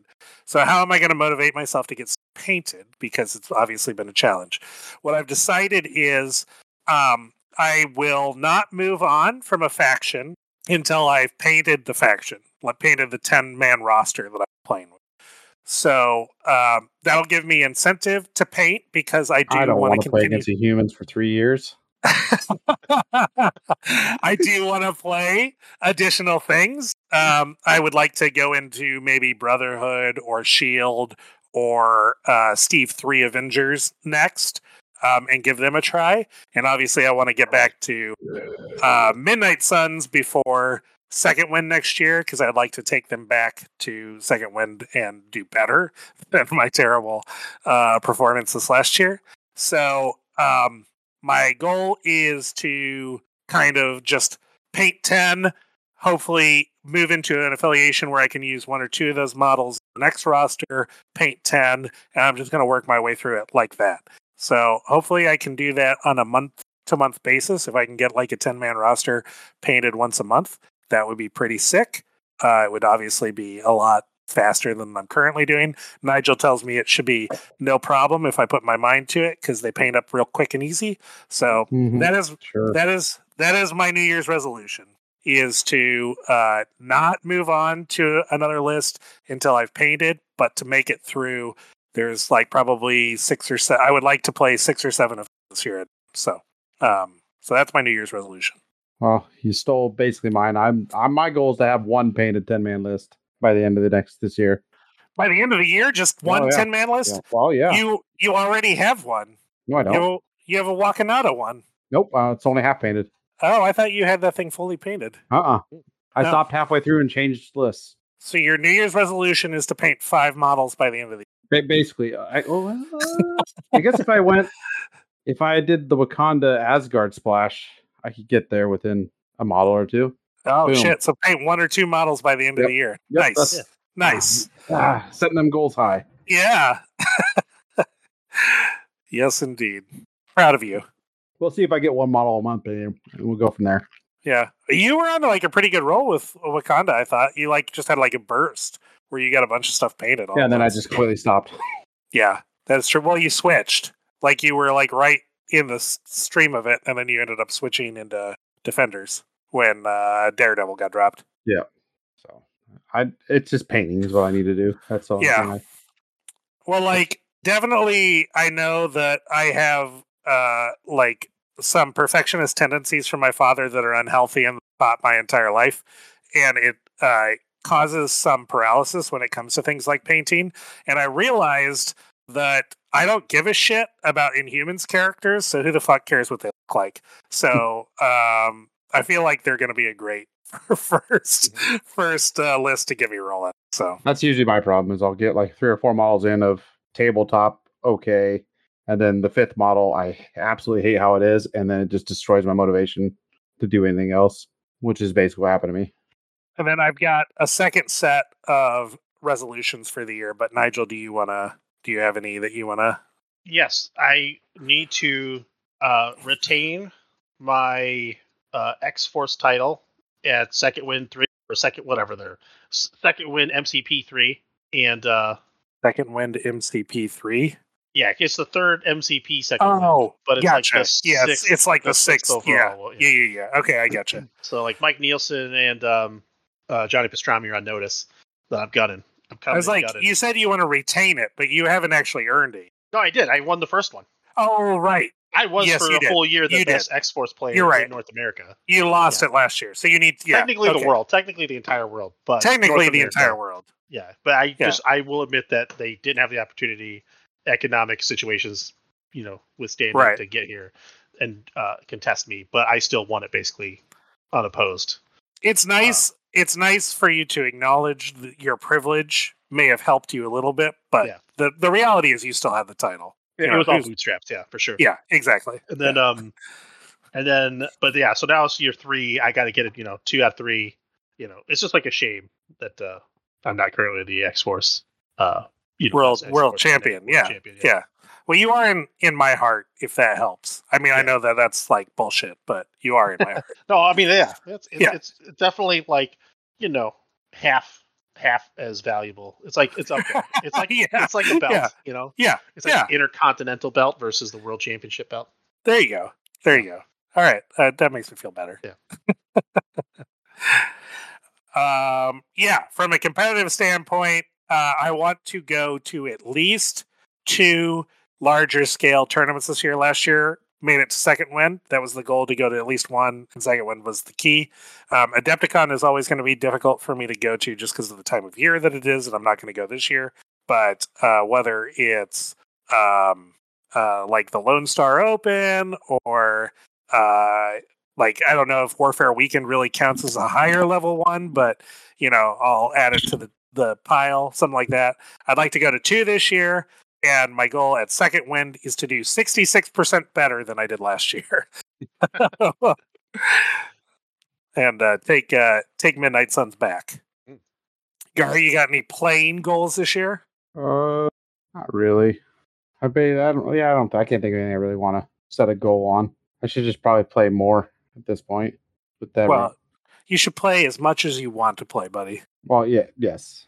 I want to play more. I just don't want to drive to Des Moines every time I want to play. Well, we gotta get over our stop and start with TTS and just devote to playing some more on TTS so that we get games without making you drive to Des Moines multiple times in a week. Too. Yeah, because I've got TTS kind of mastered. I can host TTS games and it generally works. It does not work as well if I don't host, and I don't know why that is, but it's weird. Yep. Yeah. Okay. Well, I think those are some good New Year's goals. Mm-hmm. And as a side goal, maybe getting Colin to come back and play MCP. Yeah. No. Yeah. Yeah. But, yeah. It's a dog shit ass game. That's what he says. That's what he says. He said he couldn't podcast tonight, but he is playing Valheim. Classic. I don't even know what he would have to say about the game at this point. Yeah, exactly. When was the last time he hadn't played in quite a while? He played that same weekend that I played Josh, and I beat. Oh, he did. You're right. Yeah, he did. He was one of my last Sentinel wins. That's right. I was feeling pretty good. I'm like, yeah, Sentinel still got it. Not so much. They don't know. Yeah, no. They may not. In fact, they may have never had it. Yeah. Is I think the. Yeah, Ultron 2 though, pretty solid. Yeah. Well, do we want to do flushers and gushers? Sure. All right. I think I already did my flusher. I did my flusher segment for sure. Yep. But yeah. You want to gush Ultron 2, Nigel? Yeah. Ultron 2, a really good model. It's not Ultron 2 is like a really good model. Like it's like he's not perfect, and you can be out of position with him, and you can have some frustrating situations if you play him poorly. But he feels very very nice. He improves a lot of factions quite easily. I think Storm X-Men are gonna love him to death. There's a lot of factions. I mean, I think I've already heard people saying that they play him, but I mean, it's clearly playing him in X-Force. I'm like, man, if I had the Storm Hop, I'd be in a much better spot. And I think in Inhumans, he'd be great. If he could get on their roster, because again, they just with Medusa. So if you don't want to play CGR, you can play him and Medusa rather than Miss Marvel and CGR, and probably not lose nearly as much offense as you think you're losing. My only concern with him there would be that Black Bolt already feels like a guy who has both of his feet glued to the floor. Yeah. And having two models that are hey, Medusa, could you give me a lift? Might be a little bit too much. No, but because with him, he's like baby Thanos. He's got a terrain throw and a bow. Yeah, that's true. And so you're feeding him power and moving around. He's just very good. And then he's got the 4 attacks on top of it with the grunt attacks. And then the grunts are the nice thing about the grunts is they're just grunts. They don't do anything. They're not relevant scenario wise, but they're just free damage. They tend to live rent free a lot because of it. And eventually they become wickedly relevant at some point. They're just great throwaway attacks to throw in a Black Cat, people who are notoriously annoying to have to fight. They're just he's just sweet.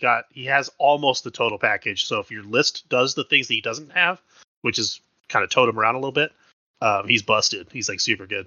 And then of course the card. Never play without the card. Hard lesson learned. I definitely lost a game because I just literally didn't play one card.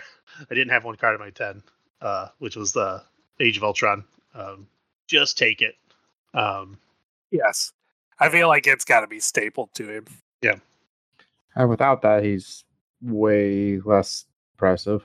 Well, I think he still is very good, but you can actually, when you're playing against him, you can actually just be well, this model's pretty good. I think I will focus on removing him, and then you can. Yeah. If they have if they have Age of Ultron, you just it's just such a fucking tough decision to decide to put any attacks into him. Yeah. And he's pretty good in the CGR, but the thing that's a nightmare for him about the CGR matchup is that he can get pen and stared. Right. And then that just have no power and and get fucked. Yeah. He's good against that psychic attack. He's defensively solid. He is. he's not if it goes bad, it's going to go really bad. Yep. All right, Gar, you have any gushers? I kind of went over. I would gush Green Goblin would be the one I'd gush the most. That was the most fun I've had so far with Spiderfoes / criminals leaderships. It's always been surprising to me, and it's not that I don't think that they deserve or need one. I think every affiliation should have like 2 viable leadership options. I think that if I had a set of major complaints against AMG's design, that would be one of like the top 3, is that they clearly don't have this is what we need to do when we design an affiliation. It's more like, here's a handful of models that we want to make, and one of them needs to be the leader, as opposed to like every affiliation have an option 2, an affiliated 3, an affiliated 4. It should have like 2 different leader options. It should have some control. It should have, whatever your list of things that you think it should have. It doesn't really feel like they think about affiliations like that, but I think it's good to have 2, and I think Doc Ock is good, but it always shocked me that Green Goblin was so generally considered by the community as like a meh leader, because I think he's really good. I don't know what people dislike about him. Like all of his, I know he can't. He's like Wolverine on his backside, right? He can't like interact with objectives or pick up extracts. So maybe that's the thing. And I suppose he's like a little on the fragile side, kind of, except he's got 7 health. So I don't know. I was always confused by what people didn't like about him. Because to me, everything he's got is likable. So yep, I don't know. I agree. I kind of did it already, but I'll just more specifically gush Medusa, because holy crap, what a fucking brilliant, amazing model. But extra specially shines with Black Bolt's leadership. The ability to pass her a power any given turn to be able to use Royal Decree without her building is awesome. But she also just works so well with his leadership because, and at this point I'm going to talk about that pack, playing her with Zemo. Zemo just cranks her. Because going from 1 reroll on Inhumans on her 5-die builder to getting a second one with Zemo, I think I haven't done any of the math, so I don't know, but in my experience, my gut feeling is that it kind of turns a corner on the numbers for her, where it seems like she always is building power easily through her builder. She's often hitting the flurry at least on one of them, which means that she's getting 3 attacks a turn, in addition to being able to pick up a model at range 3 and throw it. She just has so much. I hate the term action compression because people use it to mean the same thing as action economy or whatever. However you want to call it, I would say that she does have action compression because she only gets 2 actions a turn, but it feels like she's got 4. It is nuts at only 4 threat. She's relatively survivable. At 3, you can't modify into her, and she gets a reroll. And then if she's in that Zemo bubble, getting the additional reroll. She and Zemo are peanut butter and jelly. They go so well together. Yeah. And so she makes good use of the leadership and the taking of the power, because she can always kind of use an extra power to do something effectively. But she also is great for the leadership in that because she is making these extra attacks with hitting the flurries or whatever, she has a tendency to build quite a bit of power and be able to turn around and hand it out, because her throw and her Royal Decree aren't really that expensive. So she can turn around and pass off the power as well. So she is just a beautiful piece that works beautifully in her affiliation, but I think is still totally fine outside of her affiliation. If I were playing Steve 3, I would definitely be playing her because of the ability to try to force the flurry, have a better chance of forcing the flurry with the leadership. I would play her in A-Force at least because she's so good, and maybe she doesn't fit the plan for how A-Force has to play because you're playing She-Hulk and you're doing 6th threat or whatever. I don't know about that. I don't know enough about it, but I know I'd be trying her because she's so good. She's just a fantastic model. super fun to play, super high impact. Never not a game changer. So I really, really love her. Any more gushers from you guys? Nope. Any flushers from you guys? Yeah, Battle Realms. That's it. Setup's trash. Yeah, sounds right. Battle Realms and Miss Marvel straight to the bottom of the tank. They done fucked up Aaron. Yep. All right. Is that a cast? That's Yeah. cast. It's good to be back. It's nice to hear your boys' voice. Hopefully, I see no reason why we won't be back to our regular Tuesday release schedule. So we'll see you guys next Tuesday. Later.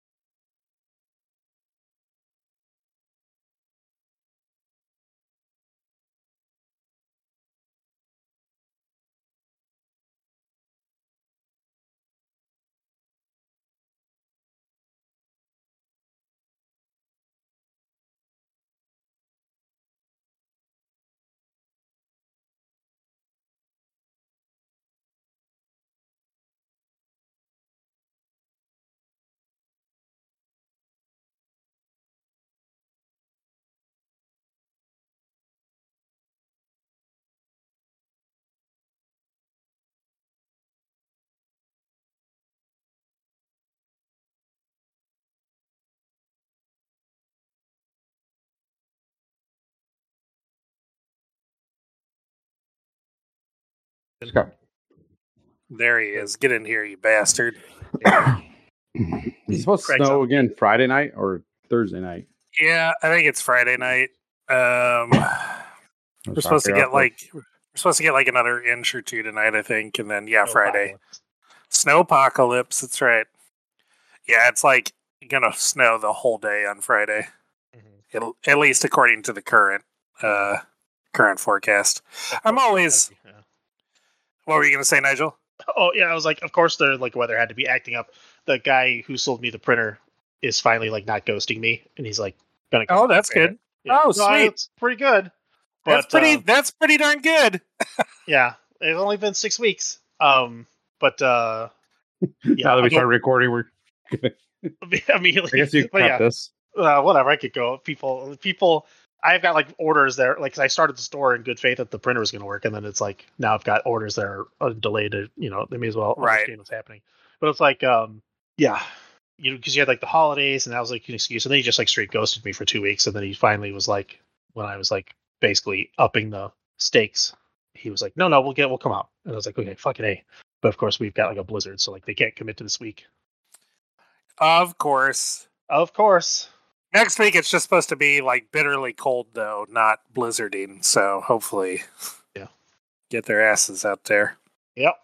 But yeah, I guess I'm back on for maybe making it work still. Well, that's good news. That's better than the news prior, anyway. So, hey, did you guys know? I guess we probably haven't spent enough money at the Geekery when we go down there. My brother just informed me they got a $30 club that you can buy that gives you 10% off the shit. That'd have been good the time I actually, spent $300 there. Yeah. I didn't know that till just now. Did they have a club? They call it the Loyal Minion Club, or I don't know what it is. I'd have to look at his receipt again. I see. But you pay $30 and then you get 10% off of everything of whatever that is for 6 months. I just assume that if I spend money at the Geekery, that it's going directly to Shirley's pocket. So I'm out on that. Not doing it. I can't support his takes. Yeah. What was their last movie one? Was it soundtracks? Man, I've lost the thread on their whole movie thing. Like their categories and their choices just became so like kind of like off the rails, where I was like, what are we even doing? Are we just naming movies that we remember? And then it was clear that they started to just like be like, pick the category when they did the cast, and then all got on their phones and looked up that category of movies and then just named them, which is fine. It's their cast; they can do it if they want. But it's just like, what is even happening? What is the point of this segment? I don't get it. It's interesting because, like, for example, 3 weeks ago or so, somebody was like best comedies, and somebody had like Deuce Bigelow, male gigolo. Yeah, it was Parker. I saw that. He got blown up. I wasn't gonna name any names. Jesus, everybody knows. We're a kind and gentle cast. We don't call people out. He stands by his pick. I know, it's true. And he was supported by at least 2 or 3 of them. I think everybody but Aaron supported him on that pick. So, hey, everybody supported but Aaron. Are you forgetting somebody on this cast that didn't support? No, on that cast, I think. Yeah. Oh, on the cast. Yeah, okay. On their cast, I think everybody but Aaron supported it, and I think Aaron was just indifferent. Yeah. Well, anyways, I just think that they at least make it a point to like troll the universe with their third picks. Well, they also have that stupid rule where they can't rename a movie that they've said before. Mm-hmm. So, like the very first one, though, they did like their favorite movies that like locked them out of like 5 other categories that they would have fit way better in. But I think this week was the one that they played the answers to was sitcoms. Well, how about you guys? Did you, infamous movies aside, did you guys, since we haven't cast in it's been like a month. Really close. I don't know that we ever intended to take 3 straight weeks or 4 straight weeks off, but here we are. I do have some reviews. Jack Reacher season 2, pretty good. Not as good as season 1, but it's entertaining. Yep. You're watching it too? I am. We watched the first 5 episodes, I want to say. Yeah. So probably finish it tomorrow. But yeah. This season feels much more like a USA show. Like it feels more like those USA shows like Burn Notice and the ones where the guys did like the odd job it was like Ocean's 11 with like 5 guys. Ocean's 5. That one I don't know what you're talking about, but Burn Notice I definitely agree. Yeah, totally. And his like love interest is like such a she's such like a Republican wet dream. Like I just like started cracking up. Like she pulls out a gun, she beats like a bunch of guys' ass, but like she had previously just been like, my dream is really to stop government waste. And I was like, God damn it.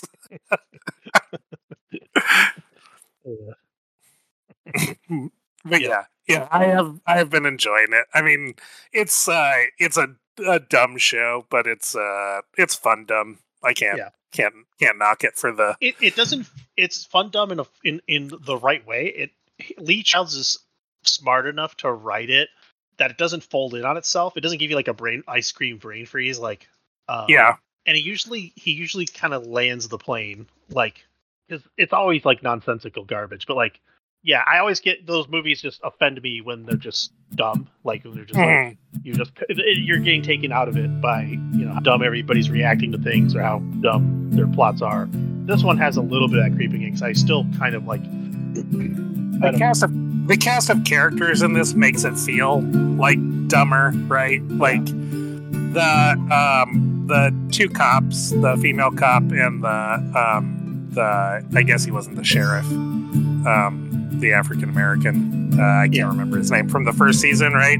Like those characters felt like they had depth and were serious and like took the job seriously. And this is, part of it's just like that. This is that like trope season of like my elite unit is getting picked off one by one 20 years after we disbanded the unit. Now we got to get it back together. And that is just like, it's such a trope that it like feels extra cheesy. Whereas the last one the first season was just like a murder mystery, Yeah, totally. And so I think everybody's just getting their comeuppance. It's also kind of fun to like get their comeuppance.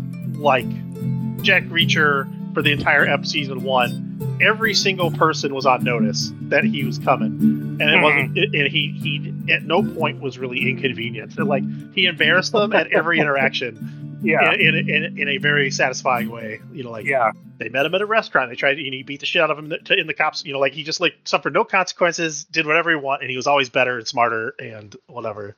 And that's fine. But this one, it's like, he's got like these like his cast is like it's better when it's just Jack Reacher basically, and the two people aren't like his team, and he's like not with them all the time. It's like agreed. Yeah, like I don't mind him with the sergeant major or whatever that helped him in the first season. Like she's like a good foil to him. Like they are like same but different, so they those work together. It's the like the guy that like never misses. Yeah. And the like quote unquote hot chick. Yeah. Republican wet dream, like those two just like compound it, and then the cop, like the New York cop that they're like working against but with, is like it makes it Scooby Doo. Like it's just and actually that's where the cop is the one where I'm like in season 1 again. Lee Child's he's just smart enough a writer to where you don't get mad at like the movie being unrealistic. But the cop is the one where I'm like, you beat the shit out of a cop in broad daylight for literally no reason, unprovoked. And then you suffer no consequence. And then also the cop who's been beat up and you're like twice the size of him is like constantly trying to like instigate more fights. And then they never pay it off. It's just like that whole arc with him is like, it's numbing. Like it's jarring. Yeah. Yeah. Like when they assault the house with the pipe bomb. And then the cops don't bring him in. Like he doesn't just show up with like a squad of like 20 fucking police to bring him in. He's just like, I thought I said no more cowboy shit. Yeah. They have to go through like the Lethal Weapon angry sergeant thing. Yeah. Like, what the hell is this?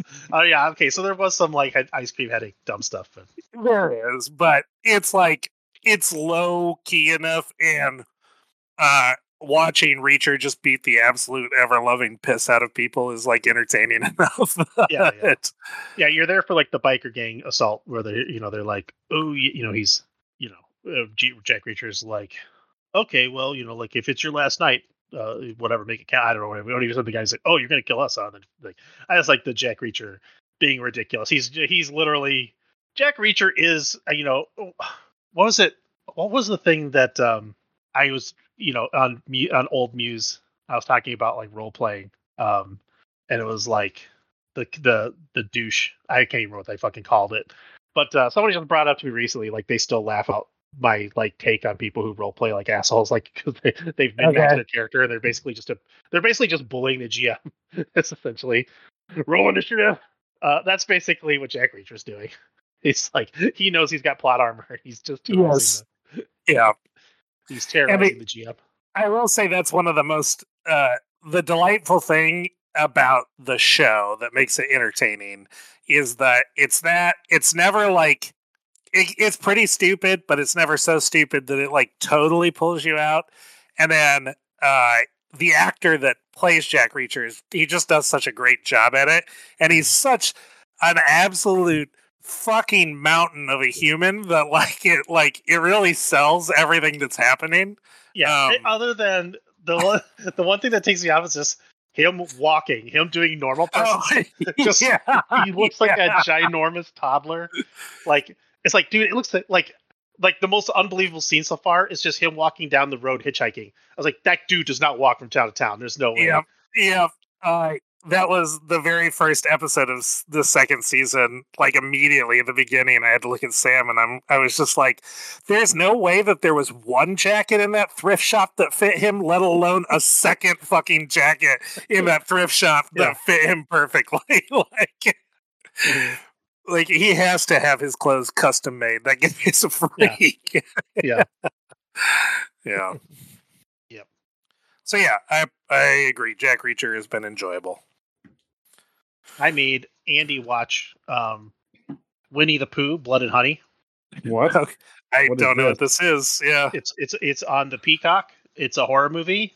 And And yeah, it's apparently, I don't know if like Winnie the Pooh's so old, like Disney's losing all these licenses because they're like going into public domain or whatever. But Winnie the Pooh is just Winnie the Pooh, Blood and Honey.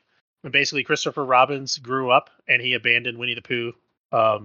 He abandoned Winnie the Pooh in the like backyard, and Winnie the Pooh and them all started starving, and so they had to eat Eeyore to survive. And then when they cannibalized Eeyore, they went insane and they vowed to like destroy Christopher Robin's life. And from there, it's basically like Five Nights at Freddy's or something. Only it's the Winnie the Pooh gang. Pretty legit. You see, the budget was $100,000, and there's already a sequel, Winnie the Pooh, Blood and Honey 2, scheduled to come out this year. Yeah. Yeah, because the premise is like, so I watched this because I was watching Moist Critical's worst movies of 2023, and this was in there, and he's like, the movies are so stupid, and like, and then one of his like things, he's like, right away, there's just so many ridiculous things that happen, like Winnie the Pooh basically finds this like girl in a barn. And for some reason, there's like a wood chipper there. And rather than just throw the wood chipper, he rips her shirt off for some reason. And then it's like a jiggle physics simulator where you're just like seeing these jigglies, and his eyes literally pop out of his like head, and then he throws her in the wood chipper. And I'm like, this sounds awesome. Like this doesn't sound like the worst movie of 2023. This sounds like the best movie of 2023. So I was like, Andy, I've been hearing some things about this movie, and I got him to watch it. And then we got to that scene, and we were playing Dead by Daylight while we were watching it, and we like missed, and we're like, wait, he threw her in the wood chipper. Wait, we didn't see the jiggly physics. Like, what happened? And so we had to like rewind the scene, and it, like Moist Critical like oversold that scene so hard. We're like, oh come on! And then the rest of the movie, that was the only scene in the entire movie that was like campy like that. Okay, and it was like not nearly as good as Charlie described it, or AKI described Charlie described it. Like he described it like it was awesome, and then when you see it, you're like, okay. And then it's kind of like the nudity was more tasteful, like Oppenheimer. So and it's like I don't want to see just like it was really graphic nudity. I want to see like porn nudity. Like it's so it was really like a commentary on just how completely exposed emotionally that the woman was at that point in time. Not really. Exactly. Was it Winnie the Pooh's belly that was jiggling that he's talking from all the yeah. Just super excited, just jiggling everywhere. Yep. But the movie, I'll say this though, when you watch it, you're like, one of the reasons why we kept watching it is it looks great. It looks like it has a budget. The costumes are a little sus, but like there's like Dutch angles, the lightings, the cinematography is fantastic. It's like just like it looks like a good movie. Like as a person who watches a lot of schlock, I was not expecting it to be that like good looking. Like it looks like somebody who knows what they're doing made it. This person went to film school 100%, and so that was cool because it like helps you. That helps those movies a lot when they just look good. And then there were scenes that were pretty worth it too, just like that were so stupid. Like a lot of the kills are creative and pretty entertaining. At least we thought so. I mean, that's I think the defining characteristic of whether or not these types of movies are good. Like either it's rote or excuse me. Do they cause you to have like that visceral reaction where you go like, oh, like when there's a kill? If yes, then the movie is great. It's like done its job, and if not, then it's total trash. Yep. So I guess I'm gonna give it like a 6 out of 10, but it's worth watching. A 6 out of 10 is pretty good for a movie called Winnie the Pooh, Blood and Honey. So I particularly given that it currently has a 3% on Rotten Tomatoes. I don't know if I've ever seen a sub 7%, 50% audience score though. Come on. Yeah, that's true. That's true. It does have a 50% audience score. It almost was fresh. So close. So close. As Andy, after like the first 20 minutes, and he was like pretty mad that Andy usually VJs the stuff that we stream when we're playing, and he was pretty salty that like he had the controls wrestled from him. So he kept hovering over the like whenever he hovered over it, and you could like pause or / see the menu features. the on Peacock it tells you the Rotten Tomato score, and he's just always like hovering over the Rotten Tomato score. It's like just kind of keep reminding us what's going on. But yeah, it's like yeah, 50% audience score though, Andy. 50%. That's pretty good. That's Piranha 3D. That's Piranha 3 double Ds. Jesus. Fantastic. Well, I watched the 1970s, I'm pretty sure it's like 78, film Sorcerer with my brother. Have you guys seen that? I don't know if I have. It is William Friedkin, Exorcist. It's his movie, and it's based on a novel. I'm trying to remember the name of the novel. And there were previously, there was a French version of the movie made based on that novel. But it's not about magic users at all. Sorcerer is the name of one of the trucks. And it's basically like these men from all around the globe end up in South America for various reasons. One of them is committed. One of them's a Frenchman. He's committed embezzlement and money laundering, and is about to be exposed because of a change in the government or whatever, something along those lines. And so he flees to South America instead of spending his life in jail. Another one is Roy Scheider is a gangster who hit a rival gangster's business, but then the car ended up crashing on the getaway, and he was the only one to escape. And now the mob boss is hunting him down to try to kill him. So he flees to South America, right? So it's all these guys end up South America. They end up in this camp, like a work camp or whatever down there, mining camp, working for an evil mining corporation, and or drilling.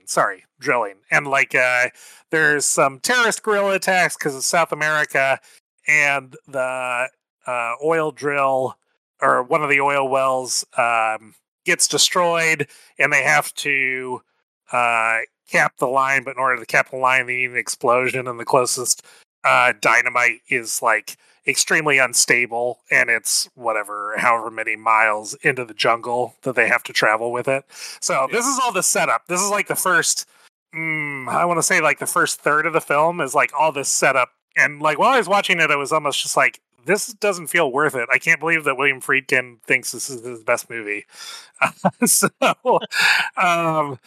But then you get into them actually transporting. So these guys basically they're going to make enough money to get out of their situation by agreeing to take this job that's essentially a suicide job, and they've got to transport this unstable dynamite through the jungle in these two trucks, basically untamed jungle. And if they can do it, they'll end up making enough money that they'll be able to pack up and leave and relocate somewhere where their life won't be so hard or whatever, right? So it's all is set up to get these guys into a position to run this suicide job. And then the film was because it's the 70s, so it was all shot on location. There's a sequence where they're crossing the bridge with these giant military trucks, and it's this extremely rickety rope bridge, wood bridge across this massive rushing raging river, and it's incredibly intense. And they built the bridge over, I guess they built the bridge over a river in, I want to say Peru maybe, or somewhere in Central America, and the river dried up on them. It cost them $1 million to build this bridge so that they could put the trucks on it. So they relocated and rebuilt the bridge in Mexico on a river that everyone was this river hasn't run dry in 150 years or whatever. And then it had started to run dry after they got the bridge built. And so they had to they just brought in pumps and fans and other things in order to make the river look raging and deeper than it was. But apparently it was still pretty perilous. The trucks slid off the the bridge a few times during production, and people were injured and got sick and so on and so forth. But Roy Scheider said that it made filming Sorcerer, like, that's just like the most extreme example of like a scene in it that was like really like caught your attention and is amazing. And I think it's like probably the scene that people, when they talk about the movie, like probably when I got on boards afterwards to see like what did other people think about this, like everybody mentions this like river crossing scene, but there's a lot of other scenes of them like moving the trucks that are like through these super tight ravines or needing to get by like a fallen tree that no one can possibly, like, it's the size of like 25 men or whatever, and they've got to somehow get past this down tree. And there's just a variety of things that happen throughout it that's like pretty intense, pretty nerve-wracking. Like you really do like feel the struggle and the tension of their journey and their task. And it's just extremely well shot. And it's unfortunate that that's like half or less than half of the total movie runtime is that. So there's a lot of stuff that you just kind of have to like soldier through. Yeah. To get there with like all the setup, and it's kind of lazy about getting there, and a lot of the storyline it either isn't explained or it doesn't make a ton of sense. There's one character that's one of the four guys that make this trek, that take on this job, that like you're just like, why is he here? And even if I can think of a reason why he's here, I don't understand why he would need to take this suicide mission. So like it's confusing setup, and it's a lot to sit through, but I will say it is some like masterfully shot sequences when they're in the jungle that is worth watching the movie for if you're a cinephile and if you like those sorts of things. Yeah. But I start like about 45 minutes in the movie, I looked at my brother and I was just like, I don't know if I'm going to be able to make it through this. And then it got to the jungle sequence, and at that point, like I couldn't tear my eyes off of it. So yeah. I won't say it's a really good movie because it has a lot of flaws, but it has some like really awesome sequences in it. So if you've never seen Sorcerer and you're a cinephile, I would recommend it. Okay. Yeah, I'm on IMDb kind of watching the previews now. Looks pretty cool. Yeah. Yeah, there's some shit that happens in it that you're just like, oh, fuck, man. Like, yeah, that bridge scene looks pretty crazy. Yeah, There's like it's some over cliff scenes and stuff. Yep. It's pretty intense. And then the characters are also, like, they're all people that, like, you really identify with because you come through the journey with them, and so you, like, grow kind of attached to them and their survival, and you're rooting for them. But at the same time, you, like, recognize that most of them are giant pieces of shit. That's how they've ended up in South America in the first place. And, like, none of them deserve any kind of redemption, really. Like, one of them's a Palestinian terrorist, and, he just, like, bombs and kills people at the beginning. And, like, whatever your position on Palestine and Israel, hopefully we all agree that the terrorism portion of it is the bad portion. So, so one's a Palestinian terrorist. Like I said, one's, like, this embezzler, ultra wealthy, criminal from France. One of them's just a fucking gangster thug. Like, all of them are just shitty humans, but like you do, like their plight is so intense that you just kind of like bond with them anyway. Yeah. So yeah, it looks pretty cool. Also, it's like shot in kind of a nice. I don't know what the film is, like 40 millimeter or whatever the shit that Tarantino uses, whatever it's Scorsese used, but it's clearly shot like on modern film, and like it still looks good. Right. And no, it definitely has like a timeless shot to it, because like I recognize it's from the 70s, and it's a movie that feels like it's from the late 70s, early 80s, for various reasons, like clothing and whatnot, but like not the actual like film itself. Like there's nothing dated about the techniques or the way it was shot, because I think it's from the things I was reading, it sounds like Friedkin was like pretty relentless about, the old, like, this shot's lived in my head for however many years, and we're going to do this until we get it. So Wages of Sin, maybe that's the name of the book. Wages of something, I think. Okay. Not that it's pre-ramble topic, but I guess they just clarified Red Skull 3's leadership. Oh, Like 3 hours ago. 3 hours ago. Yep. Someone just posted in our Discord. Oh. So I was looking it up while you were talking about the movie. I guess I didn't know what everybody was talking about, what they were trying to figure out where the timing ended. But I guess the concern was that they would rule such that I see. The concern was that they would rule such that you had to do it in your modification step because it's a dice modification, in which case you would never get to explode the critical. And I think that was the major rule, but also just for the purposes of some things, like, it's like, most people assume that it's supposed to work like Reality Gem. Oh, did you cut out? he did cut out. Did we lose him? You did. rolls dice. Oh, you cut out for a big chunk there. Wait, you cut really? out at what we you cut out at what we probably think was the Reality Gem. Weird. Okay. Comparison. So I guess a lot of people, most people, myself included, assume that it's supposed to work like the Reality Gem. The Reality Gem, you get to just choose when you're doing it.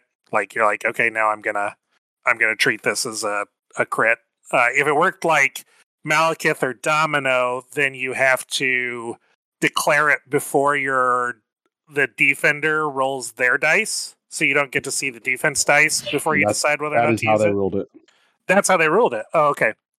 And I was going to say, then the other thing was, if it's a dice modification, people worried that it would happen in the dice modification step, so you would never get to explode your criticals.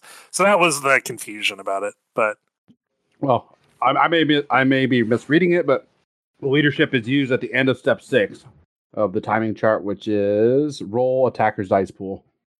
So you have to declare it at the end of that before defender rolls their dice, then you resolve crits. Okay.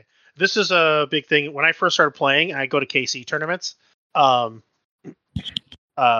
Like, sometimes I'll just like dilly-dally. I'm not doing it for information. I'm just like shaking my dice and thinking about like something else. And then the attacker, like, Shirley was the one who really like was hammering. Is like, you have to, like, if you're attacking, you have to roll before the defender, or like it's not enough that you have to modify your dice before the defender. That made sense right away. But the having to roll your dice was like, what? Like, why? Who cares? You know, like, the rolls are coming. Like, so this makes this. And he said something, you know, like, he probably told me, but I didn't understand the rules enough to be like, that seemed, nitpicky or whatever. Like, that's like pissing your pants about drawing a card before you untap your lands type shit. Yeah, I don't know, but yeah, now I'm seeing this. It's like, oh my god! So that I now know in retrospect what they were on about with like the attacker having to roll their dice. Yeah, I'm really bad about rolling my defense dice before I should. I think everybody is. Everybody shortcuts it. Everybody just like, okay, that's I'll just roll it, you know. Yeah. But like, I'll tell you this though: when I'm rolling my defense dice, I sure shit notice when the attacker's stalling. I'll be like, roll your fucking die. It's like, it's the only thing I get snippy about. I wouldn't say snippy, but I definitely am like, get those dice in the tray, dude. Right. Yeah. Yeah. But that's only because I was yelled at so many times about it. Well, and there's like, it doesn't matter like 98% of the time, but the times it does matter, it matters. Like, yeah. You know, so I don't know, just play right. But yeah, I think it speeds up the game too, because like, that's my thing. Is I'm always worried about rolling my defensive dice on my opponent's time and then getting called out for being too slow or something. Yeah, and then by doing it, I always give information I shouldn't before they make choices. Yeah, it also means, I think, that you can't modify a skull that you got off of a crit explosion, because that happens at a different step. So you can't like roll. You can't like just use it to get an extra success. Yeah, which you can do with the Reality Gem, I believe. So, so it's a little worse than it could be, but it's not as bad as it could have been. So that's good. The one ruling I find really strange. Someone asked if you could choose just to lose the health instead of the power, and the ruling was the character will lose power if it has any power to lose at the appropriate time, and it only suffers damage. Oh shit, that's not the ruling I was looking for. But you can't choose. You have to spend power. If you don't have power, then you take the damage. But yeah, the leadership reads pretty clearly that that's the case. I was reading the wrong line. if the leadership is used, the attacking character pays the cost after the attack is resolved. So you get to build power from that attack before you even. Yeah. Yep. I always thought you had to do it right then and there, like Malekith and Domino. No, the leadership specifically calls out that that the payment happens after the attack's resolved. It does. I just assumed it was the other way without fully ever looking at them. Yeah. It's actually like, it's nice that that's how it works from like it makes it better standpoint, but I actually low key hate that that's how it works when playing against somebody, because I feel like it's such an easy thing to forget to do when you delay it to like pay for it, you know, and you'll be like, oh yeah, I have power. I'll take this power off after this attack's resolved. And then you get into like a multi-step deal on resolving your attack or whatever, and then you just forget to take the power off. So it makes me feel like when I'm playing against it, that like I need to be watching my opponent to like make sure that they remember it, and be like the second set of eyes. But like that's one of those things where you do it and then you feel like you're being like an asshole pointing it out. Like, when do you point out that they haven't paid the power or ask about it? Like, I just kind of hate it for that reason. Yeah, I'm getting over my hate of that. Like, this game breaking me of my social mores of like wanting to remind somebody about Incinerate and then feeling bad about it. I'm like, at this point, just remind them. Like, if they get mad, it's on them. You know, you should have to every roll. Remember Incinerate. Remember this. Remember that. Remember Stun. Yeah. Or you have the effect of me and Josh's last game where he reminds me after I already rolled, and I rolled my 2 dice, got 3 successes, and then he's still yeah. He's all, you get the look when that happens. Yeah. Yep, absolutely. Are you sure you rolled 2 dice? And I'm like, yes, I got a crit right here. Oh, I see. Yep. Yeah, I believe that my exact phrasing there was 3 blocks on 2 dice, eh? Yeah. Yeah. The classic. I feel like you get 3 blocks on 2 dice more than you get 3 blocks on 3 dice. I just feel like that's just the truth. I think you're 100% correct. Yeah, I don't need Vince's calculator to tell me that that's just 100% accurate. Anything else we want to go on about in the old pre-rambles? I'm trying to think. I definitely have watched quite a few things. Let's see. I finished the Blue-Eyed Samurai, and that finished quite nicely. It's definitely like a well done piece of media.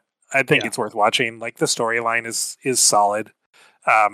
It's not the greatest thing that's ever been made. It didn't make me weep tears of blood and gnash my teeth and wail, but it's good. It's well done. And I'm looking forward to future seasons of it. I mean, I had Kenneth Branagh and George Takei in it, so you know, it can't be bad. So recommend that. And then so I watched. This is going to be a weird one. If anybody else watches this based off my recommendation, because I'm curious what other people think. After we finished watching Blue-Eyed Samurai, my girlfriend was just like, well, let's see if there's any other anime we watch. I was like, sure. So we scrolled through and we saw a trailer for a show called Captain Laserhawk, a Blood Dragon remix. And I guess it's Ubisoft, the video game company, right? Like, I guess they have a show called Blood Dragon or something that uses some of their properties. I'm not 100% certain on that. I haven't seen it, and I haven't like really dug into it. But anyway, so this is like an 80s synthwave sometimes pixel art or like pixel video game, 8-bit video game style animation, other times more regular anime style, sometimes live action with like anime backgrounds or rotoscoped or whatever. However you call that stuff. But it's all Ubisoft characters, and it's a cyberpunk story, and it is like it's only 6 22-minute episodes, so like you basically just blow right through it. We started out watching it because it looked silly. The first episode was very silly, and we enjoyed the silliness of it enough that we kept watching it, and then by the end of it, we were like, well, fuck, that was like a real story. I think it also helped that it called out like some games that I have a fondness for that I hadn't thought about in a long time. the fact that Sam Fisher from the Splinter Cell series is like a character in this cyberpunk world, and specifically like what his character is pretty. It was pretty awesome for me. He's like wheelchair bound. Obviously, like things went poorly for him as a secret agent of the government, and he has no legs. But then he like assaults this base and like takes out all these guards with just his arms and his stumps, and it's a pretty hilarious segment. But like there's like a very like classic cyberpunk story about humanity's natural inclination to self-destruction and corporate control and like characters switching sides that you don't think you're going to, and there's just like a lot packed into it, and it was super enjoyable. Like I said, it's less than 3 hours. Like it's essentially a long movie. And I both my girlfriend and I enjoyed it so much, I would definitely recommend it to anybody that enjoys any of those themes that I just described as part of it. Because it's like, it's just wacky, silly, and then you start being like, oh, I like this character, or oh, I am really kind of digging this storyline. And I don't know if I was just like, we were both like in a weird headspace that night, so it hit, or if it's like actually good. So I would like other people to watch it and tell me what they think. Okay. What is this on? It's on Netflix. Oh, boo. You don't have the Netflix, I take it. Netflix is the one that's like consistently shitty enough. I'm like, why am I paying for this? Fair enough. Yeah, it's on Netflix. But maybe you can find it elsewhere. Maybe. Yeah, I don't know. Currently, I'm only on Amazon Prime and Peacock. Peacock is because I use Instacart, and it comes free with Instacart. I see. Amazon Prime is just Amazon Prime. Oh, and I have Disney Plus because they did a yearly resub. So I was like, Jesus Christ, I'm stuck with it for like 8 more months. Well, shit. Yep. Well, anyways, maybe they'll combine with something else or whatever. Disney Plus, yeah. Yeah. Maybe. Maybe they'll take over Netflix. Yeah. I feel like there was like at least 1 or 2 other things I watched. I mean, we've been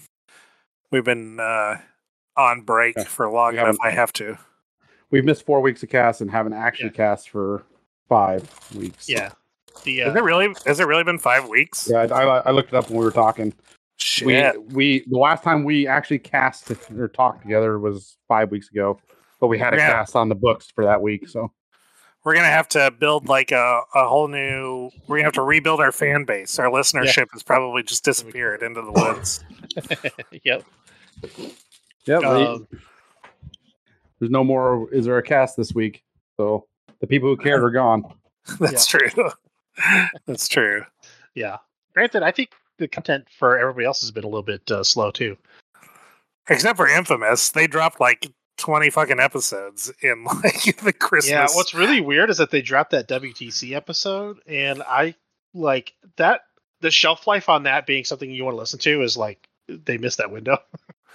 Yeah, I mean, I was still engaged with it, listening to it, but yeah, I get what you're saying. I was really busy, and I thought about listening to that one. I was like, I don't really want to listen about the WTC anymore. Yeah, exactly. That's what I was like listening to it. It just like took so long for them to like tell everybody's lower backstories. I was like, I'm getting tired. And then the thing happened, and I've already heard from a lot of them, either in person or on their own podcast and stuff. So it's like you're just getting a repeat of what you're hearing from other. Like, oh Jesus, it's almost like that first time when you like see a comedian's like on a Netflix special, and then you go see them live, and it's the Netflix special again, and you're like, oh, what the hell? Like, they just say the same thing every week. Jesus. Yeah. It's yeah. That's what it felt like. It doesn't. I watched. What's that?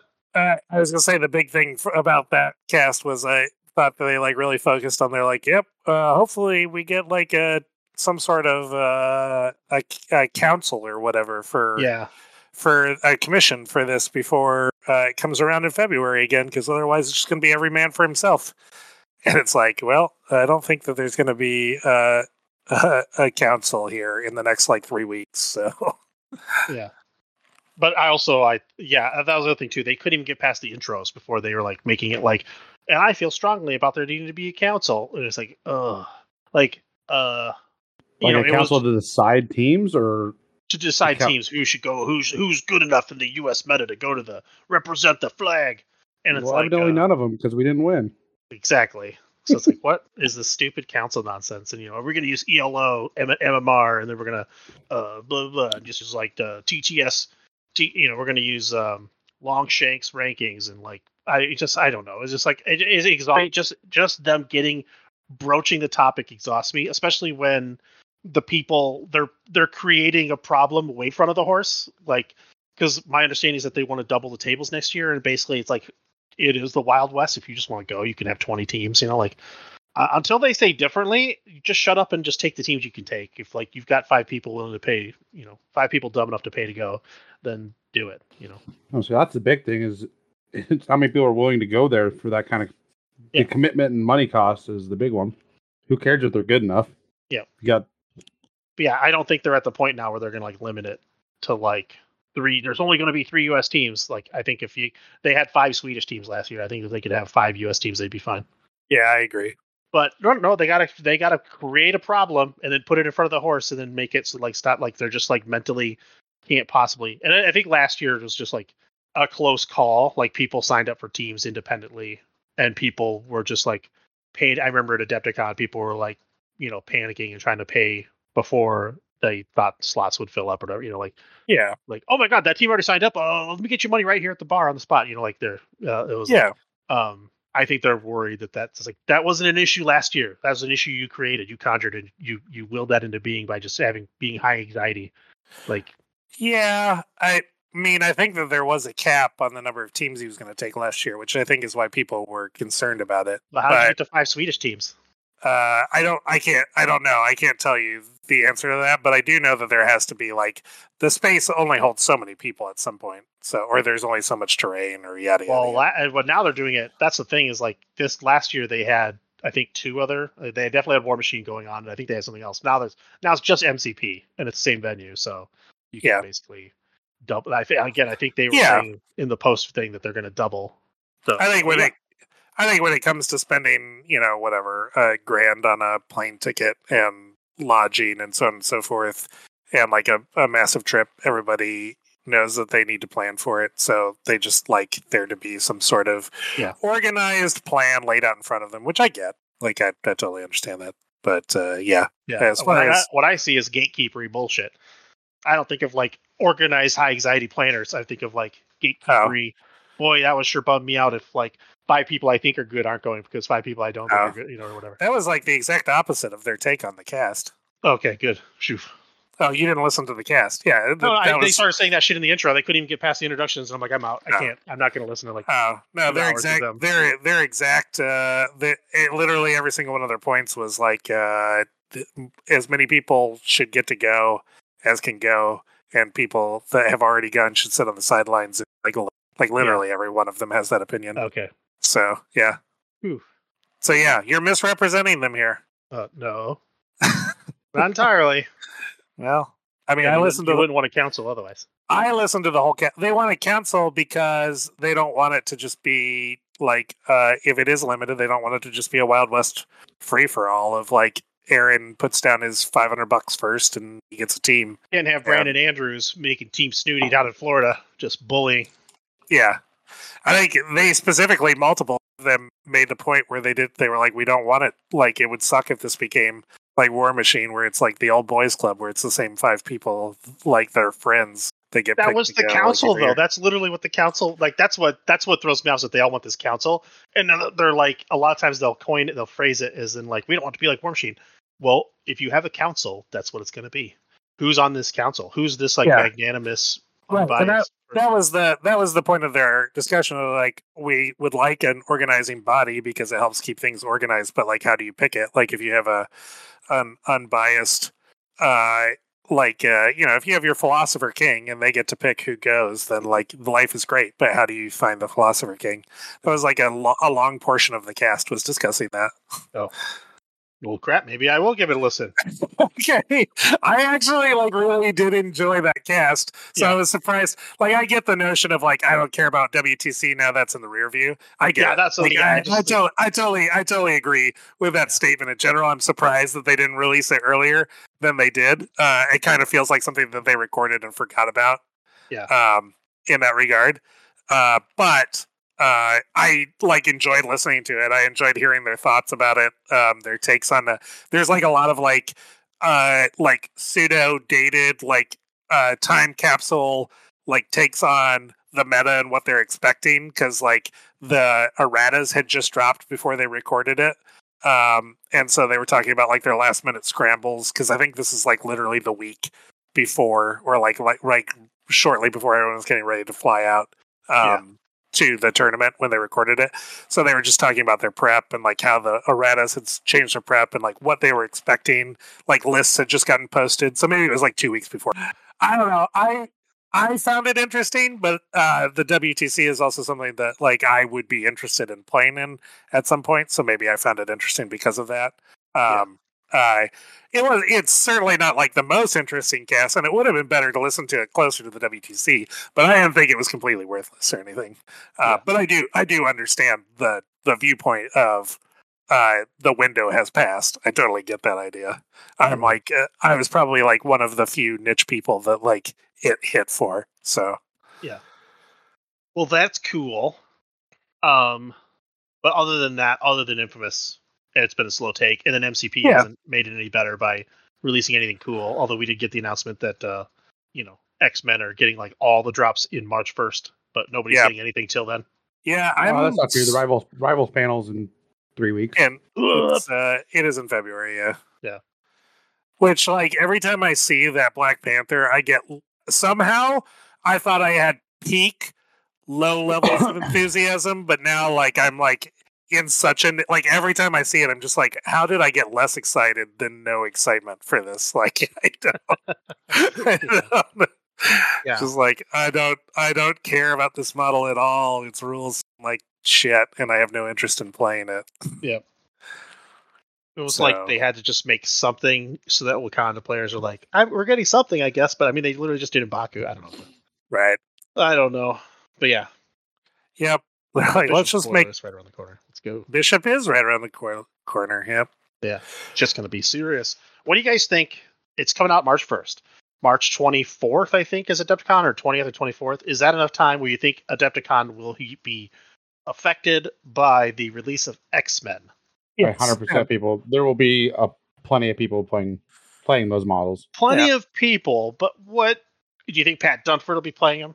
I don't think Pat Dunford's coming to Adepticon this year. But if he was, no. And then do you think any of those dudes, the Sooners and the I think the guys that play X-Men are going to play them. I think Ghostier is going to play new X-Men. There will be one new X-Men in his list. I'd be shocked, honestly, if Ghostier and Vodka Blitz had the new X-Men in their list. Well, maybe not, because if they've spoiled.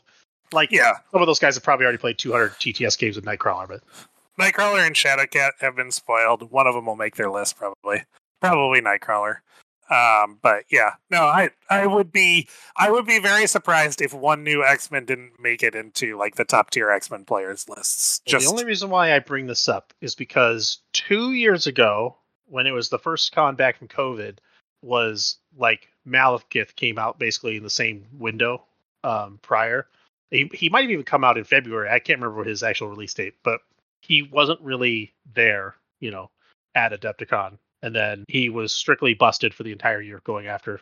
So, it was just a weird, nobody adopted him for some reason until 2 weeks later, he was the only thing anybody talked about for the entire rest of the year. So I was just wondering if these X-Men will have that same. People are so oh, I don't know, it's not enough time to get a lot of data, and then they panic, and then they play as soon as Adepticon happens, they all. Maybe. I feel there's a bit of a difference between playing a 7-threat model with a character that no one cared about versus playing a beloved 3 or 4 threat in your 10-man roster that is affiliated with what you're playing. So I think that'll. Go ahead. Oh, the counter to my point would be at Second Wind, like 4 people played Sentinels like the 2 days after Sentinels came out. Yeah. But none of those players were like, they were all playing for the wooden spoon. They weren't playing for to win the whole thing. Right. So yeah, I think the other thing that may complicate your question is timelines. So I think you'll see a bunch of people, like if people are playing timelines, everyone that's going to be playing timelines, I think X-Men is like one of the front runner lists as one of the 3 set of lists in this year's timeline. Mm-hmm. And like all those characters are legal for it. So I think that like extra increases the chances that they get played. So if timelines pops off, which it kind of seems like a bunch of like content creators are doing timeline testing and whatnot. So I kind of feel like it's going to have like a pretty good turnout at Adepticon. Mm-hmm. And in that case, I feel like anybody that's competitive is, yes, they're probably playing an X-Men list, maybe. I think I was talking with Aaron about the timelines because he's planning on playing it. And he was getting ready to register. So when we were at Aaron, our Aaron, not Infamous Aaron, but he was getting ready to register, and he's also thinking about playing Midnight Suns in the main event or whatever. So we were just talking timelines and list building and kind of going through it. And I think Web Warriors, X-Men, X-Force, like you're either going to be playing X-Men or X-Force, I think, a lot of the times. I probably would lean towards X-Force, but maybe people that are more comfortable playing Storm's leadership or whatever would be playing X-Men. She's not in. Or is it Cable? Is it Cyclops and Xavier. Oh, Xavier, that's right. Yeah. So there you go.